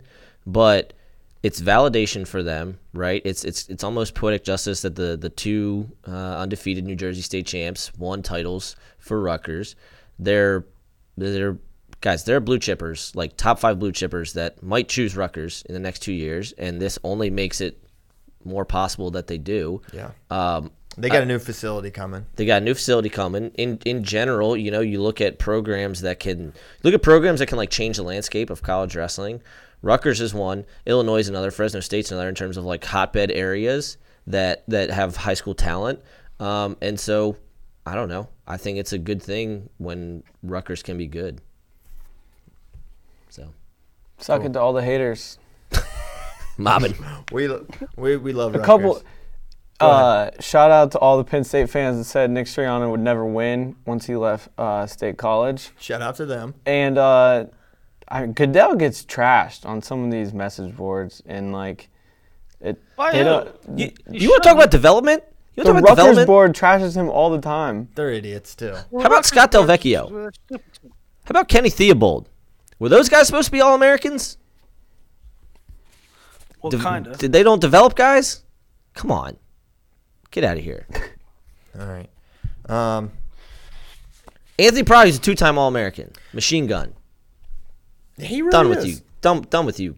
Yeah, go away. Rutgers haters. Go away, Rutgers haters, because you ain't going to find any hate here. I kind of wanted to do the whole show about them. Yeah, someone suggested that. Not a bad idea.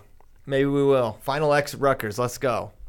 That's happening. Can't wait for that. Also, we'll save it for a later show, but 149 is going to be wide open next year. Oh, man. Super fascinating. Sasso. 157 is kind of the same as 149 in like what is there to talk about. It kind of went chalk. The big one was, well, there's one big thing to talk about. Yeah, there's Pretty big one thing. thing I'd like to talk there's about. two big things. There's two big things, and they're both call related, right? Yeah. The- So we talked about Pentalio Hidley a little bit in terms of, man, we got the side official who, for the first time in the history of side officials, is actually going to do something, a radical notion. And instead of helping out with a takedown call or something, they want to get, okay, here's my time to shine. I'm going to call a vague, approximate hands to the face on Alec Pentalio, make me want to puke. But then, so that's all there is to that one. I mean, what else can you say? There's nothing else to say. Over-involved officials didn't follow the points of emphasis. Horrible rule. We talked about the rule all year long that it was stupid, this point of emphasis, and it reared itself at the worst possible time for Alec Pentalio. Shame on them. But then Nolf Hidley, and here's what annoys me so much about the Nolf Hidley argument, is that because Jason Nolf is so amazing and so incredible, the story became, well, Nolf would have won anyways if you'd have called the two. So basically what you're saying is there's no scenario where where Hayden Hidley would deserve to win, no matter what. Hayden Hidley is not allowed to win. There's no scenario where anyone could lose. Because I'll tell you one thing right now, the biggest upset of the NCAAs was Miles Martin losing to Max Dean, and there's not even a close second in my opinion. And Hayden Hidley beating Jason Nolf would maybe have been a bigger upset, but it's not by much. And these upsets can happen. And Nolf did not look great that match. It nearly still happened at the end. He almost lost at the end. Yeah. He almost I don't so even think it would have been. I mean, Hayden's a returning finalist. I don't even think it would have been. I mean, but the bottom line is, I don't care if it's Jason Nolf. I don't care if it's wrestler A and wrestler B. If it's a takedown, it's a takedown. Yeah. I don't care if it's the first period, last period. And, you know, when I first saw it, I was like, that's a takedown. I know what a takedown looks like. That's a takedown. And then there's people talking about reaction time, and I kind of got twisted up. I'm going to be honest with you. They kind of did some voodoo stuff on me with the in my brain space. With the reaction time, and then I was like, yeah, maybe it wasn't a takedown. Ask Kyle. I know. I was trying to talk sense into you. Yeah. Yeah, I got voodooed for a minute. Yeah, you talked to the official. Yeah, right. You got voodooed by the ref that made the terrible call. I will tell you the referee's name that was on that mat or on that call his name's Kevin Linick, and I think that Kevin Linick, and I told Christian this way before. I think he's one of the best officials in the show, but I didn't think that call was right. But I saw Kevin coming out, and he goes, "You're gonna roast me, huh?" I was like, "I don't know, probably. Why'd you make that call?" I was like, "Well," I said, "First of all, tell me this. Did you take that? Did you say this is a me challenge?" He said, "Yes, I did, because I knew right away it was wrong." I said, "Okay, so you challenged yourself. You reviewed yourself." And I said, "What were you reviewing? What was wrong?" He said, "I called two, and then I immediately realized I didn't allow for reaction time." Which is, as we already mentioned, a completely indefinable up to the official. Yeah. So Kevin's interpretation of it is completely different than, another one, clearly the one in the Pletcher DeSanto match. So here's one thing that Chuck Barbie said. He said that this wasn't a rear standing position, so control beyond reaction time is required. I don't know what it is required for it to be rear standing, because if you're completely behind someone and their hand touches, I don't know why that's not rear standing, because they weren't completely on their feet standing upright and then went down to the mat. I don't understand that. Because if I'm in a single leg back and I finish backside double and a guy comes up to his feet and then I put him down, is that what makes something rear standing? That doesn't make any sense. Christian, explain or go through. I know we're trying to move along here, but there's some that are getting lost. And the big ones on these takedowns, on this reaction time thing, unless I'm forgetting something, there's 3 big ones. It was DeSanto RBY, Pletcher DeSanto, and this one here. The DeSanto RBY one, I'm not as sure about. I haven't got to really analyze that one as closely. But the RBY or the DeSanto Pletcher one is really crazy because that one, it's questionable if Luke is even behind DeSanto when his hand touches. Mm-hmm. It is if you were looking at the two, which is closer to a takedown, it's Nolf Hidley, and that's not even debatable, right? I don't know. Like, how long do you get for reaction time? Jason Nolf's knee and hand were down on the mat, and then he pushed up off his hand to try to stand up in an escape. Like, how long do you get? The man himself said he got taken down. Yeah. Like, Hayden was like, I thought I was going to have to come back for like that takedown. When the officials started talking about it, like, to go review it, I thought they were looking at time. That's what I thought. I didn't even consider the fact that it wasn't a takedown. I thought they were looking at time. The media row up on the 7th floor was having a conniption. They're like, how did they put time back on the clock? Yeah. Now, again, we're kind of thrown off by we're not sure if the ESPN feed matched what the clock was showing, and that reared its head with the Kassar Gable thing. That the finals was the only one where they were getting the ESPN feed. Everything else was Matt's side. So that would have been Matt's side camera. So you're saying the time on the semis on the people saw on TV was not synced with. Right. Okay. With what the officials were I believe looking that. at. Yeah. No, I don't think the RBY one. That is not 2. There's 2 scenarios. There's one. DeSanto has like the wizard the whole time, and he never comes across. Then the other one, he kind of comes behind, but he doesn't. He's out to the side, sort of on a double, but he's way too out to the side. He's not behind him. I think that's a clear no, too. I think they got that one right, not calling 2 there. But, yeah, I mean, and the other thing that's not being talked about is that takedown comes at the end of the period, so it's a full takedown. You get the full thing. And Nolf could not ride Hidley.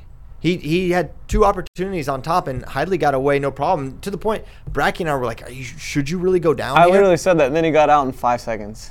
I was stunned. I was like, whoa, holy cow. I was like, maybe he gets out in under a minute, but it's going to be tough to do it, and he got away no problem. You guys can make fun of me for this, and I'm pretty sure Spade's the only person that actually got to hear it. But last year, I said, right after the finals, I said, I know Nolf had the knee thing, but if there's one guy on this planet who can beat Nolf in a folk style match, it's Hayden. And even going in, I was like, well, he's going to get his bucket. I predicted like a 14-3 in my preview or whatever. Right. And then, so basically, damn if he didn't. Oh, I completely wavered. I completely wavered, but I have a take on both sides at all times. But what my point is with all of this, and we're going to get to the Heat I Hall. said last year. Hayden's the only guy, and then right before the finals, I said he's gonna get destroyed. But my point with those is I need to stick with my original gut feelings on these things because you don't know what you want, no man. I'm telling you, I'm trying to tell you what I want, Willie. What you I'm really trying to want. tell you what I want, which is I should just stick with my original gut feeling at the time. Tell us what you want. What you really want. But that was bullcrap. That match was bullcrap, and my freaking stomach was in knots after that match. It was one of those you watched and you're like, that was wrong. That didn't feel right. Yeah. That was messed up. And it has nothing to do with Nolf, because Nolf was like, yeah, I got taken down, and he is freaking all world, right? It's just like, that was crap. It was just so bizarre, too, because Jason Nolf literally got out wrestled, and you never see that. Never see it. Was that? So that, man. It's not even that they're missing it in real time. It's that they're reviewing it and still getting it wrong. That's what I kept saying too. It was like there were 127 challenges, whether they were coaches or the refs taking it upon themselves. 27 got overturned, and that's one of the ones you're going to overturn. Yeah, that's the other thing, Bracky. I'm glad you mentioned that because here's the other thing. You may not remember this. They looked at this. All right, the official knew so right away to take the challenge. He knew he made the wrong call. Then he looked at it for 5 minutes straight. That review took forever and a day. And my thing is, if you got to look that long, original call stands. period. And you're looking at all this stuff, and I don't know what you're possibly looking for at that point. You're just looking for, or maybe you're just taking time. You're composing yourself before you tell the world that you're changing your call, because I don't know how you look that long. But it should be so clear for you to overturn the call on the mat, because maybe Hayden works a little harder on that return with 3 seconds left if he knows he didn't get a takedown. But he wasn't given that opportunity either. How about this in the favor of third-party review? And what Willie and I had were slightly different, but what I saw was 11 out of 93 brick throws, pure brick throws, were overturned. Half of the officials' challenges were overturned. You're using it as your own bailout. Yeah. Well, I don't. Well, that doesn't. 80% that go like, nope, call stands when the official throws it. But when you review yourself, it gets overturned half the time. I'm okay with just get it right. I mean, whatever the. But they're not getting it right. That's the problem, Will. Well, yeah. They're using it as a bailout for themselves. But they should use it as a bailout for themselves if they think they made the wrong call.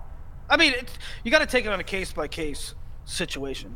I don't think you can look at an overarching thing and do that. But they do need a third-party independent review. If you're gonna if you're gonna do it, if you're gonna say it's problematic, if it's problematic, then don't do it. Have it one time a year. Have it at NCAAs. And the thing is, they're allowed to have third party in NCAA wrestling. They're allowed to have it. There's like, even though we have all the refs in the world are here hanging out, no, we're not going to have third party. Not even for the finals. We'll just take a look at it. They had a third party. Go ahead. I was just going to say, NJCAA, junior college, has third party review. But NCAAs does not. That's real. Like, no. They had it at CKLV too. Remember the CP, the guy that sat beside us? Oh, yeah. Freaking freestyle. Do you think like these head officials want to travel to these stupid tournaments in the middle of December and be like, yeah, well, we gotta review these calls for backside matches where you can't even qualify for trials, and yet they do it because it's the right thing. Yeah. So at minimum, NCAAs. You would think there's no lack of resources there. Right. Spare no expense. Okay, so that's 57. I mean, Nolf destroys Berger for the final time, and that's it. Nolf goes out, 3-time champion, scored the 7th most total NCAA points in NCAA history, which is actually ahead of Bo Nickel. How about this? You know who? So Nolf and Nickel are now 7-8. Mm-hmm. You know who they kicked out of the top 10? Zane and Dake. Whoa. Dake's not top 10. That's crazy. Yeah, Zane and Dake were 9-10 going in, and now they're 11-12 because of Nolf Nickel. Well, daggone. That's pretty cool. All right. 65. Oh, my gosh. Makai Lewis is the national champion. And Makai Lewis really won NCAAs, guys. He's really the NCAA champion. He beat the 1, the 2, and the 4 seed. He beat the Bull. I'm not sure you can take this guy down. It's happened. It happened twice this year. But what the heck? I mean, on the one hand, hold on. I gotta give credit to Willie. Willie cited 2 favorites that I think on paper were favorites, and he said, I think they can win all these matches. I would maybe pick them to win all these matches, but path. He did not like Bull's path. He did not like Gable's path. And neither of those guys made the finals, so credit Willie Saylor for that one. I also want to, in case I forget, credit the Wrestling Nomad for picking Drew Foster to make the finals. Hey, that really happened. Hey. I went back and listened to it, and great show. We were on fire. Bracky was cracking me up the whole time. But there were some couple good calls in there, and I got to say Willie's path recognition and Nomad's call of Drew Foster were excellent calls. I don't think anyone made that combination prediction. So good job there. Can we talk about the no take? I was all excited, right? I was reading this article yesterday, and I was like, man, I do not think that that Makai Lewis got taken down in a tournament this year. And so I'm going back and looking, and freaking the 2 guys that took him down, right? He wrestled Isaiah White, he wrestled Chenza, he wrestled all these amazing guys. No offense to these guys, but like the 2 guys that took him down this year were Zach Feinsilver and Bryce Martin. Oh boy, so weird. Kind of when you're when your guard's down type of thing. Yeah. It's like Nolf gives up those weird takedowns to like the UTC guy. It's like, wait, what? But then like, Berger hasn't taken him down since Nam. Right. So like these guys, they kind of leave themselves a little more open. But when he was focused, so I guess with Marinelli, he had that standing single with Mackay, and you saw that's just half the battle. Maybe 25% of the battle is getting to Mackay's legs, because when you get to him, it's so hard to plan him. Well, you remember Joseph the had Junior a World standing Finals. single, too. Yeah, he had twice. He had two. He had his foot off the mat 2 different times, and one time he didn't score, and the other time Mackay scored. The one in the second where they went out of bounds, and then he kind of like did splits, and then I think got in the crackdown position. Yep. That for me, when I was like, over, this match is done. That was, as soon as he got to that single, I said to Bracky, I was like, this is it right here. It's like, if he finishes this, I'm betting on Chenzo to win it. And he found a way to put him down and not get taken down. I was like, okay, now it's going to get really, really tough. And even then, I wasn't writing off Vincenzo. But then towards as a minute, as he got away, and then I was like, man, he's really going to do it. And so I think we have to – it's so funny because Willie and I, as soon as the semis get set, we're like, okay, Wick, Mackay, Willie and I are like simultaneously like, Wick, no problem. Immediately, we're like, he's not ready for that. He has not experienced that kind of heat from top. Nice win there, but he's not going to beat Evan Wick. I just thought I'll say I kind of dismissed him in that matchup because Wick is so he has a different feel. He's unconventional. He threatens you from top. So I like Mackay, and I like him more going forward after what I saw. But at the time, it was like, that's a bad matchup for him. Also, I want to say, all the people who are like, how big was this upset? It was certainly an upset because Chenzo's a 2-time national champ. But, there were people not picking Chenzo to win. The biggest upset of the weekend was Max Dean beating Miles Martin. Oh, by far. Unquestionably. I agree with that. Let's do give a little credit to Mackay Lewis. And there's a thread I tweeted about it on themat.com about junior world medals, and especially junior world golds and their value, and just how guys, their careers play out after they win one. And so, yeah, maybe we overlooked Mackay a little bit, and I have no idea how to feel about Chenzo. Here's the thing, though. Other than it's so freaking strange that Mackay Chenzo like with here's the the thing, Aymar though. thing. It blows my mind. I tweeted something like, Mackay just became a superstar, and there was people like saying, "We told you." No, you didn't. And yeah, listen. We all watched him. We all watched him make the world team. We all watched him win worlds. We all watched him in high school. I had him top 20 prospect, right? It's like, yeah, we knew. But when you go out and lose to Connor Flynn, bro, don't say we slept on him. Yeah, he lost to Connor Flynn. Yeah, he lost to Connor Flynn. He lost to Isaiah White, 2 non-All-Americans. Like, that's okay. That we're gonna talk about that. But clearly he didn't lose after Vegas, right? He continued to win and win and win. But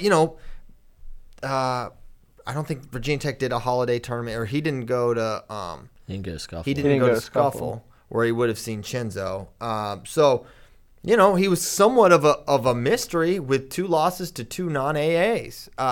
It's why he was the 8th seed. That's why he was the 8th seed, because he lost to Connor Flynn. So on the one hand, that. On the other hand, the guy had never wrestled freestyle until the U.S. Open in April. And then he made the Junior World team, and then he won Junior Worlds. So at the same time, we should have been like, okay. And I think we were appropriately respectful of Mackay Lewis coming into this. Now, I am going to chastise you a little bit, though, because of the nature with which you brushed off the Marinelli thing. Because, and to be fair, he did win on a interlocking fingers call. But like that night, you're like, Mackay's not going to beat Marinelli again. Come on, the nature of how he won the match. Sure. And, did you pick him? No. Okay. But I wasn't as dismissive as you were. Where you're like, well, I just figured 7 minutes of that heat. The guy lost to Connor Flynn. Marinelli just beat up Vincenzo Joseph. Yeah, I'm just like, no, that it's not going to materialize that way. I thought Mackay. I had seen Mackay fade in other freestyle matches. I thought 7 minutes with Marinelli, but Mackay, what is factually correct. Mekhi is better than he was in April and May when he wrestled Alex Marinelli, and clearly he's better than he was in December when he lost to Isaiah White and So I'm so fascinated to see the Vincenzo Joseph we get next year. Yeah. Senior year, coming back from a loss. I mean, he's been incredible his whole career. I'm really fascinated to see how he's going to look next year. And man, what is the ceiling for Mekhi Lewis? I mean, this guy is so unbelievably very high, good, and he's kind of got that build where it's like he's simultaneously lanky yet compact and strong. He's like it's almost like Burrows. Mm-hmm. Burrows has that crazy arm length, but he's also compact and can blow through you, right? So he's just got that really unique, and he's so patient. Like, he is never concerned with, like, oh, I need to go get one here. It's just like, no, like, when the time is right, I will score, and that will be that. Yeah. His bottom half is, I mean, does he have big legs? I know his upper body's big. He sort of reminds me of Saheed that way. Mm-hmm. Like it's kind of like an ideal wrestling body. You know what's funny? I was talking when the Virginia Tech job opened up, and because Coach Dresser went to Iowa State, the talk was, everyone was like, "Who's going to get the Tech job? Who's going to get the Tech job?" And I'm talking to coaches all the time, and there's a coach, is maybe interested in it. And he's like, "I'm going to tell you right now, they've got the best recruit in the country there with Mekhi Lewis." I'm like, "What?" He's like, "I'm telling you, this kid is unbelievable. He's going to be the sky is the limit with him." And that was when Mekhi was good. But, at that point, he was just really good and a prospect and a talent. But he's like, no, first of all, he's a great kid. He's awesome. He works really hard. And how good he can be is unbelievable. And sure enough. There's another indication that, I mean, there was all these signs, right? There's he beat Marinelli before. He won he made the world team. He made worlds. And then you realize he forced David McFadden to go up to 74. Yeah. That should have been a thing. That should have been a thing to everybody. He's pretty good. That's a good point. But also at the same time, you see that sometimes. Like Miles Martin went up to 184. I don't think it's because Bo Jordan was better. It's because you're bigger than Bo, so you go up because it's better for the team. I kind of when it happened, I viewed it like that. I was like, yeah, maybe Mekhi beats David, but it wasn't like, get out of my spot, McFadden. This is mine now. I think it was Mekhi can't make 57, obviously. And so, okay, David, you're a little bigger, so you're going up. Now, I don't know if he's a little bigger, but that was my read on it at the time. But now it's very clear, oh, yeah, he's just better. And now he's a freshman national champion, and we'll see. And let's go Hokies. Yet again, freshman national champ. No true freshman national champ this year, which hasn't happened in a while. But what do you? It hasn't happened in a while that there was no true freshman national champ. I'm saying first time in a while that there hasn't been one. There hasn't been one. Oh. Yeah, gotcha. There hasn't been one. But again, a redshirt freshman champ, so it's like at some point we're going to run the data, and there's going to be a point, and it's probably going to be around Kyle Dake, where it's like freshmen just start the uptick of titles. Yeah, for sure. Because now it just happens every year. Yeah. At 65, Hokies got to be feeling pretty good about that one. First one in program history. Will, you should say that. You should explain that joke, because you'll probably reference it for eternity on FRO. Yeah. So I started losing my mind.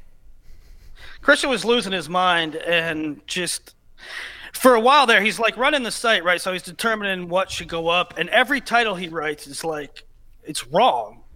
For a while, everything he wrote had Nulf in it. Even if it was not, had nothing to do with Nulf, he would just put Nulf. And then he started losing his mind, and even more. And he said he was talking about something. He goes, "Hokies got to feel pretty good about that," and it had nothing to do with the Virginia Tech match. It was like a UNI match. Yeah, I'm like, what are you talking about? And so for the rest of the tournament, I kept saying, Hokies got to feel pretty good about that one, huh? about matches that had nothing to do with the Hokies. I had Hokies on the brain. I'm a Virginian, proud of it.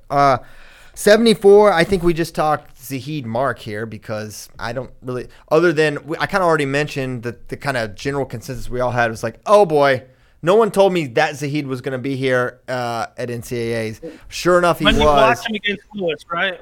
The Lewis match was like, wow. It was like it was not even like competitive. Talking to Pendleton afterwards, you're like, oh, this kid went through hell and back, like in terms of the level of effort that he put in, which again gets back to the like, we can only go off the last thing we see, and then we find out like, yeah, that dude went as hard as a human can possibly go for 3 months and was like, no, this is my title. Yeah. And then also Mark, okay, I know he always beats Amin by 1. I've been sent a lot of screenshots that Mark locked hands in the semis. Yeah. Now, he continues to beat Amin, but it's like, well, why does everyone lock hands? I just wish they wouldn't do it. Hey, refs, you want to look at something in the offseason, make a point of emphasis. Maybe we look at locked hands. Clasping, whatever. No, I'm sick of lock hands. Is locked hands becoming the new double dribble? Yeah. Yeah. The new traveling violation? Traveling, yeah. It's the new traveling violation for sure. Yeah, maybe so. Definitely I'm reaction so time sick of on it. talking about locked hands this year. Yeah, it is bad. Seriously. I hate it. I hate it almost as much as hands to the face. But yeah, maybe he did lock hands, but it is written into code that Mark Hall will beat Miles Amin by 1 point every single time. And it happened. He's beat him 5 times by 1 point.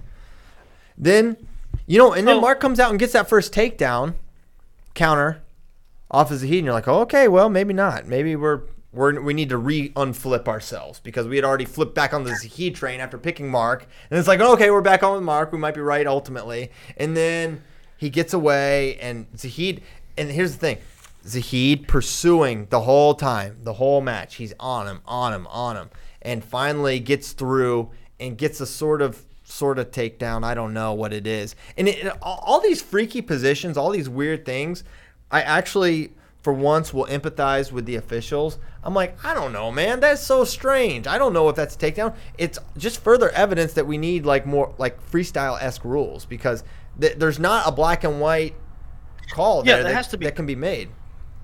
Has to be carved up more definitively. I didn't think it was 2. Go ahead. Call me Penn State Willie. Call me what you want. I didn't think it was 2. Mark was sort of tight with his head. I don't know. But at least Mark knew long enough in advance he had to go get one. And that was a thing. Yeah.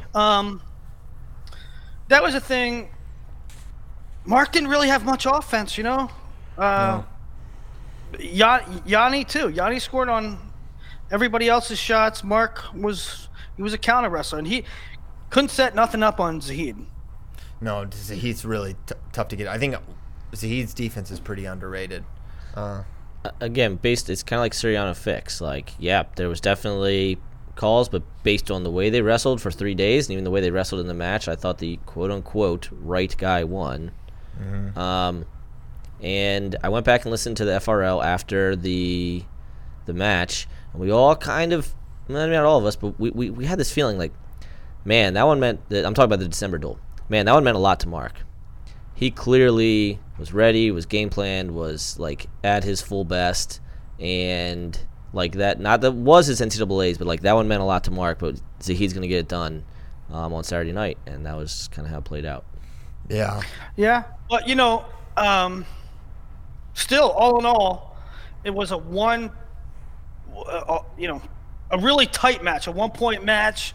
With the questionable takedown. I mean, it wasn't last year, right? Last year Zahid won it. I mean, last year there was like a difference. Yeah, I agree with that. Kyle, how is your wife Olivia taking this loss? She is a large Mark Hall fan. Yeah, she was pretty upset, but what happened to this Mark Hall that scored a lot of bonus points? Is that a Mark Hall that's existed? I mean, if you look at his NCAA's run the past couple of years, he scores bonus points on his way to the finals. He did pin Daniel Lewis last year. Yeah, I guess yes, so. He did. Only one. He majored Devin Kane. That was it. Then 8-3, 5-3, 2-1. That is interesting. Also, Zahid, say what you will about the second period takedown, Zahid wrote him out. If Mark gets out, then great point. So again, with all these matches, it's like you definitely the refs. There's definitely questionable things and things to be mad about, but there's also, are you still in the match? How about this? Mark's freshman year, 61% bonus rate. Sophomore year, 69% bonus rate. Nice. This year, 45. Wow. Holy cow. Great. I guess I didn't realize how high it was the last 2 years. The 70 is huge. Last year at NCAAs, he went major, tech, decision, fall. Wow. The year before that, 75%. decision, tech, major, decision. But it's interesting. That is. Good pull there, Kyle Brackey. That's interesting. I don't know what that – I mean, that's I'll not tell the you what, typical man. That's not the typical Penn State trend. Right. Normally that bonus uptick goes up and to the right. I'll tell you what. 3 years in a row, that match has decided the national title. Has that ever happened before? I keep calling it the greatest rivalry. There's a chance that there's a chance that that's the thing next year too. I mean, can you imagine 4 straight years? It really I can't remember the last time we saw something like that where it's these guys for the title. Now you can say his freshman year was Bo Jordan, but let's call it what it is. That was the Right? you know.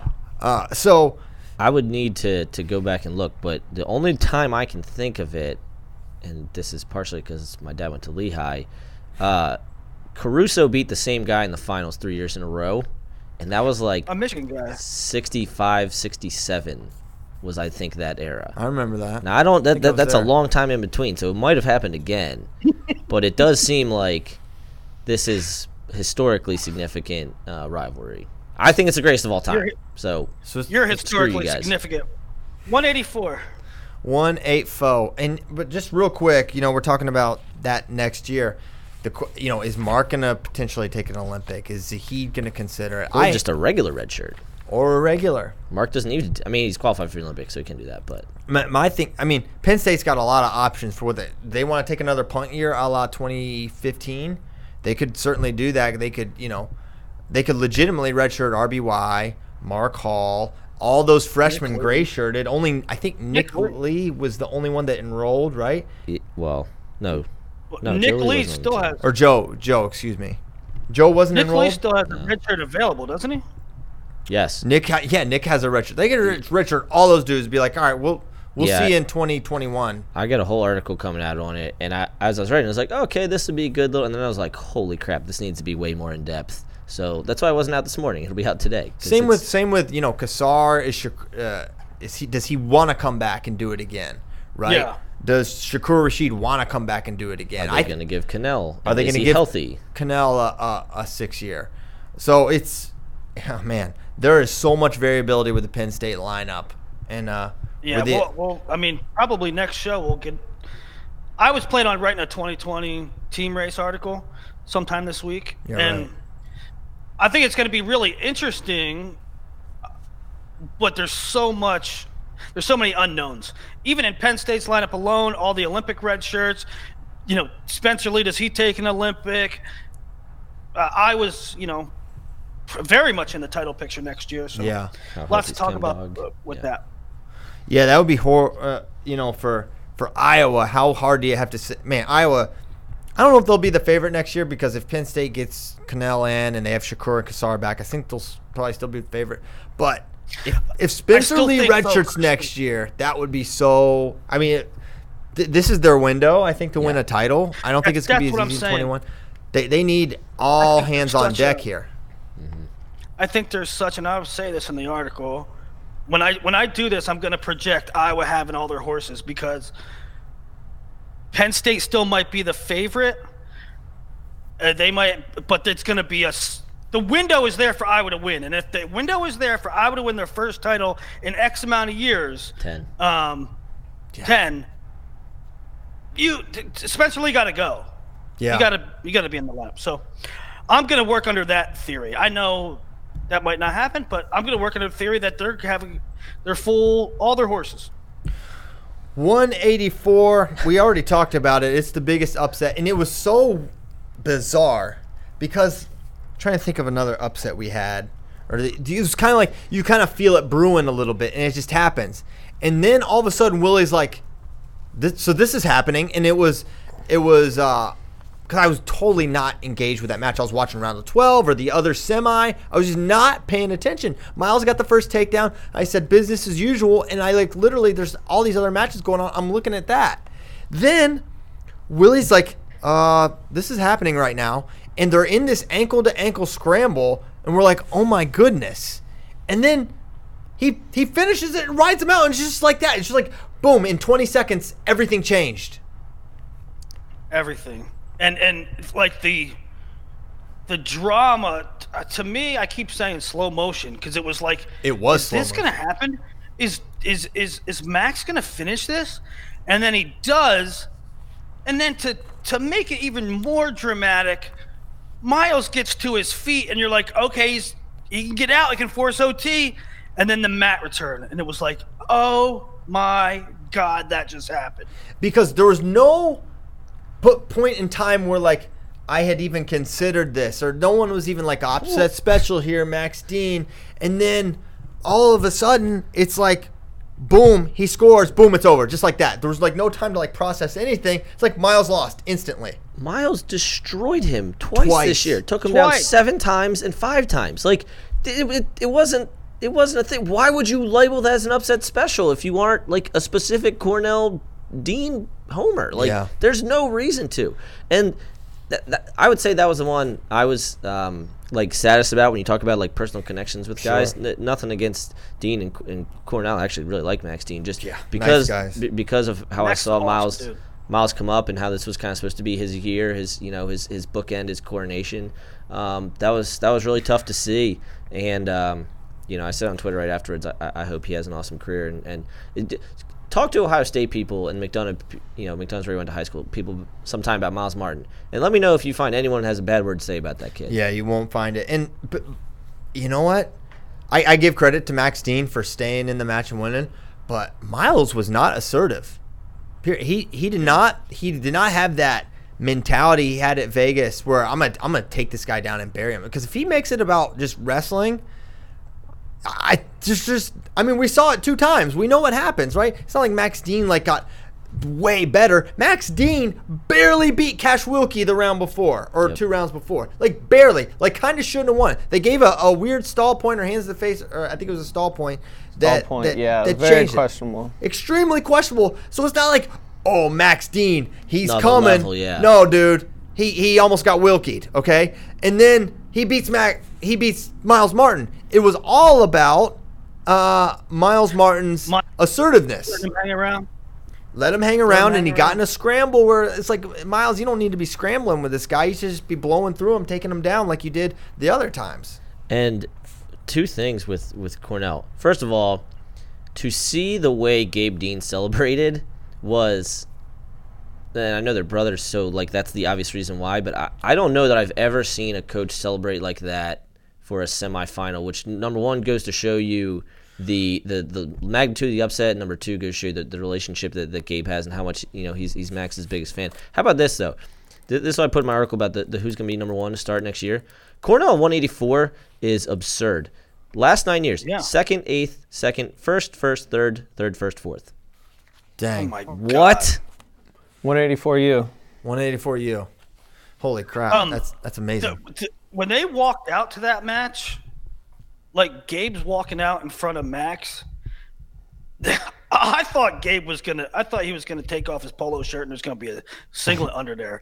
That dude Gabe was ready. Gabe looked more serious than Max. Yeah. So he wins. And then we've got Drew Foster on the other side, and we didn't even get to Shakur Rashid, who lost to the 15 and the 26 seed. Chip Ness crashes the semis and loses to Drew Foster. Drew Foster looked amazing the whole tournament, and he goes and gets it in the 3rd period. Chip. And then Bracky was calling him Chip, from what is that, Talladega Nights? Yeah. The whole time. So there's a lot of funny stuff with Chip, but so that happens. Drew Foster's the champion for you and I. It's like, holy cow, you could have given me 8, 9, 10 guesses, and Bracky and I both will admit it. I didn't have him even placing. I had him losing in the blood round. I did. I did. Because I had him getting upset by Dupre. That's and why then you gotta look at the- immediately called me out. Yeah, that's why you got to look at the path, man. I looked at the Shut the hell up. Shut up, He dude. pinned him in a tilt in a minute at CKLV. Come on. You pin a dude in a tilt in a minute, you ain't going to lose to him in NCAAs. And if, Don't talk to me about path. And then had beaten Look, we and then didn't had beaten ZZ 3 times in a row. Hadn't lost to ZZ in 3 years. Come on. I think that's a made-up stat. Not a made up stat. Look it up. I don't think it was 3 years. Go ahead. I'll look it up. Well, right he now. did lose to Max before. Yeah, he Actually, had. Congrats What- on what getting they- Foster right now, man. He had lost to Max for. I didn't have him winning. I had him making the finals because he Yes, had the he- best path and Shakur's hurt. It was technically He had a, 2017 when he last beat him. Was it 2017 or 2016? It was part of 2017. 2017. All right, fine. 2 years, long time, and it won 3 in a row. That is all Fools. true. Congrats on And getting he did one right, own a dude. win. He did own a win. That was a hard one to get right. He was a 6 seed. Congrats. I said congrats. We're congratulating. Wow, would you please accept Kyle Brecky's congratulations? His heartfelt congratulations. Can we just I don't feel Foster? offensive. I don't care about me. Foster did a good thing for the UNI program and Schwab and Roper and Pugh and all those guys. Oh, yeah, I'm so fired up for those guys. Awesome win for a guy that didn't win a state title in Iowa. Crazy. Unbelievable. That is insane. It's so And, like, awesome. It's really awesome.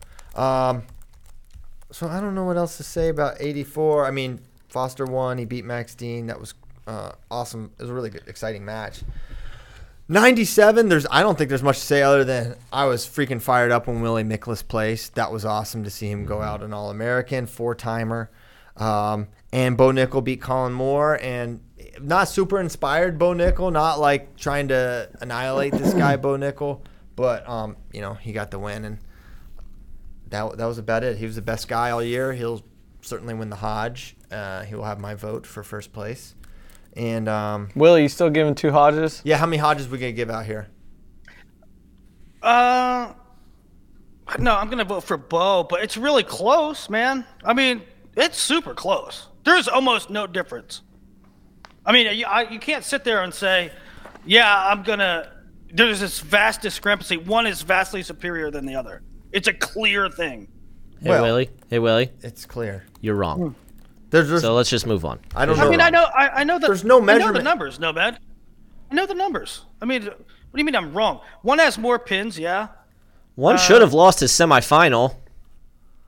That's not a criteria. That dominance is a criteria. Dominance? It's not almost lost a match. You're in a dogfight for your life, and Bo Nickel is never touched for the entirety of the year, and that is literally what dominance is. It's literally a criteria, Willie. Let's read him the criteria. Okay, be dismissive. I am going to be dismissive I have because to you're wrong. dismiss. You're wrong about this. You've been wrong the whole time. Just say it. what was Yes, my- it is terrible What that was Jason my Ross will never stance, win. Nomad? Will never win the Hodge. What was my Just like it's stance? terrible that Ed Ruth never What won was the my Hodge. Just like it's stance, terrible Kyle Nomad? You Snyder don't never even know won what the you're Hodge. saying. There are really good guys that don't win the Hodge.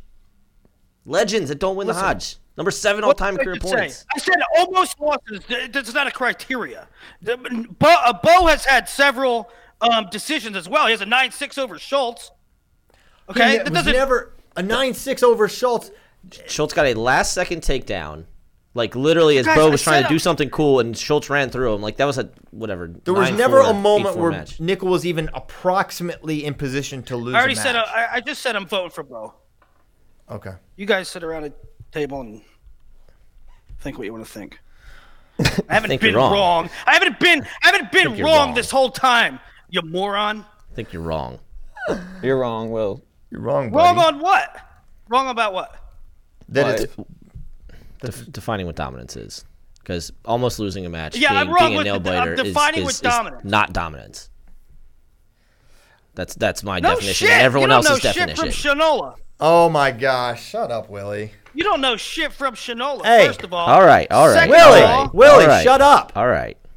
Stop that. tell me to shut up. Shut up Well- about what? Watch your freaking mouth. You know Where's your what? freaking mouth? Good one. Heavyweight. Kassar won. Gable lost. The finals was an absolute beatdown. In which White never even gave himself a shot to win.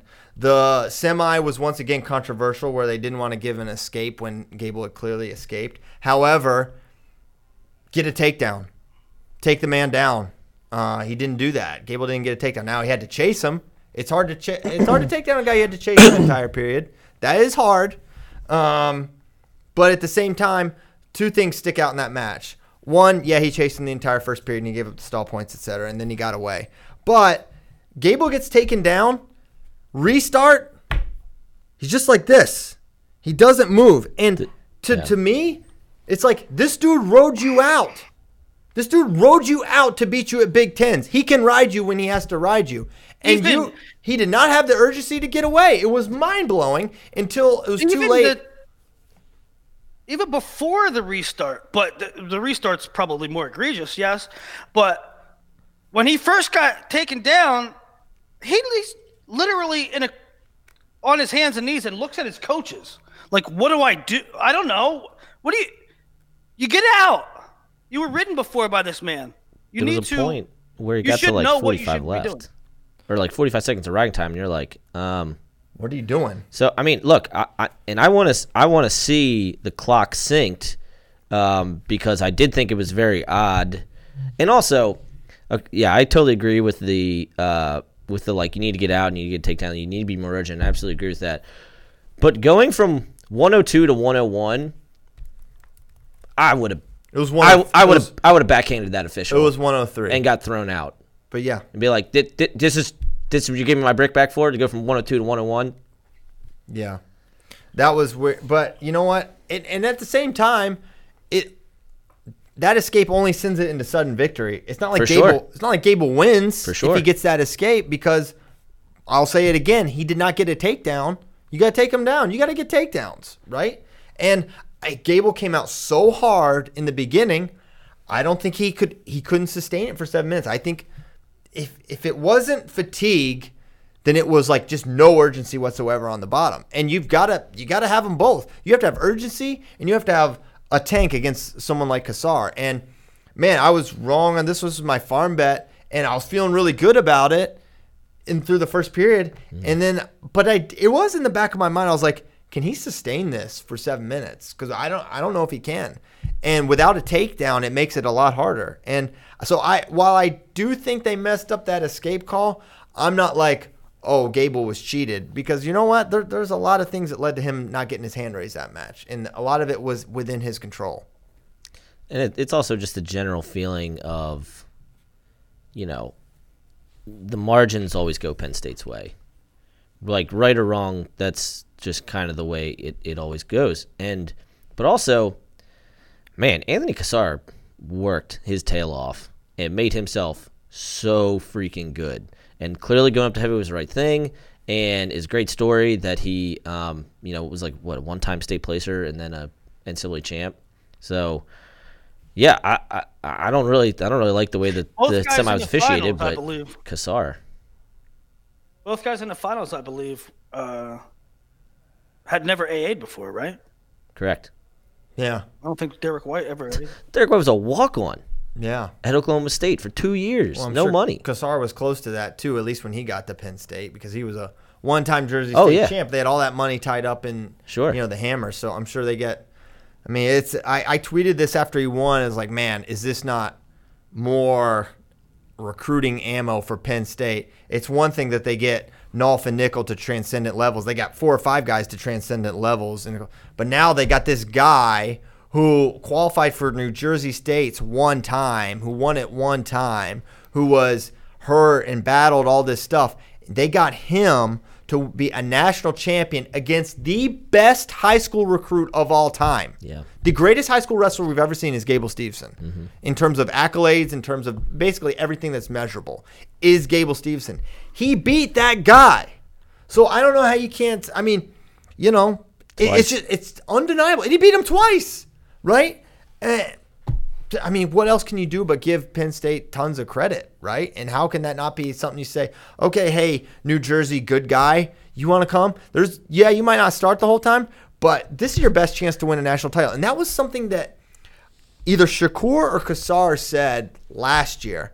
I think it was Shakur. It was Shakur. He's like, I want to win a national championship.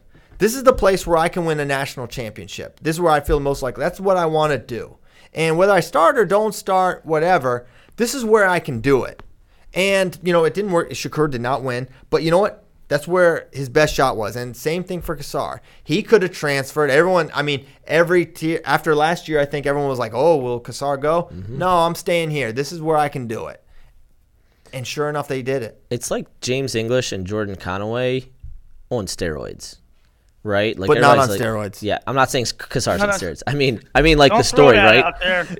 I mean the story. I mean the story on steroids, not the athlete. Say but it's like crack. It's like, oh yeah, sure, whatever. No, wait, hold on. Now. It's way better to do crack than steroids. But yeah, so it's like all right, you got Jordan Conaway and James English to place, and a lot of people really didn't expect that. But now it's like, okay, you took this guy who we didn't know if he was going to wrestle. He's missed 2 full years. Yeah. Didn't wrestle a single match. Yeah. And is now the national champ. And he beat Gable. It wasn't like some hollow thing, you found it. Yeah. It's a champ. And it's one thing. Heavyweight. And because I'll say this, with English and Conaway, we see it all the time where you take guys and they go from okay to All-Americans. That's common, and that happens in a lot of programs. What doesn't happen in a lot of programs is Drew Foster, is Anthony Kassar, where you take a guy off the grid, Mike Machiavello, off the grid, not recruited to national champion. That is what you don't see a lot of, although we've seen it 3 times in the last 2 years. Guys who would be, in football and basketball, 1- and 2-star guys that are now first-round draft picks. Yep. Okay, so that was heavyweight, 2 hours and 20 minutes. Willie's blood sugar has to be at a perilous low right now. I'm telling you, it's not blood sugar. It's I need a fatty in my lip. Stat. All right, fatty. Big old hog lipper. All right. Well, what? Nomad's got. No. I just want to. Shall I prepare the tiers and because like I said, I'm doing these way too early lineup looks and the tiers and the futures and the Olympic red shirt. Should we get all that prepared for next show? Or should we save that for next week? Are you gonna be gone Thursday? Oh, yeah, I might. I got HSCAs. Are you doing a show Thursday? When's next? We're going to Virginia Beach Wednesday. Yeah, I got to look that up. Can you call in, Willie? Thursday, we could call in Thursday. Just find an internet. I leave 8 a.m. All right, so he's not on it, but you can, Willie. Mm-hmm. Actually, no, just buy the GoGo in-flight Wi-Fi. Great reception on planes. Timing's perfect. You should be at 30,000 right about 10 minutes into the show. All right. Well, we should go. It's 10:20. I'm supposed to have my one-on-one. Get his Hajj. Huh? April 2nd. April the 2nd. April 2nd. The day after April Fools. So I'm 21 minutes late for a meeting with my boss, so that's ideal. At least you were legitimately working. Yeah, I'm legit. There's evidence. Thank you for playing this out. Maybe I can make the last 9 minutes of my meeting. Thank you guys so much for tuning in for all 2 hours and 21 minutes. Well, not quite. We started a little late. So 2 hours and 10 minutes. That's about the length of Jaws. So for tuning in for the length of Jaws, that means a lot to us. It means a lot to us that you guys tune in. Thanks for listening. We will be back Thursday. Nomad will be on a plane. But Willie will be at the beach side. He'll probably have some soft shell crab or perhaps some clams or oysters. Harpoon Larry's. Oh my gosh. R.I.P. Big fan of Harpoon Larry's. So that's it. We're out. We'll see you Thursday. And have a great Tuesday. See ya.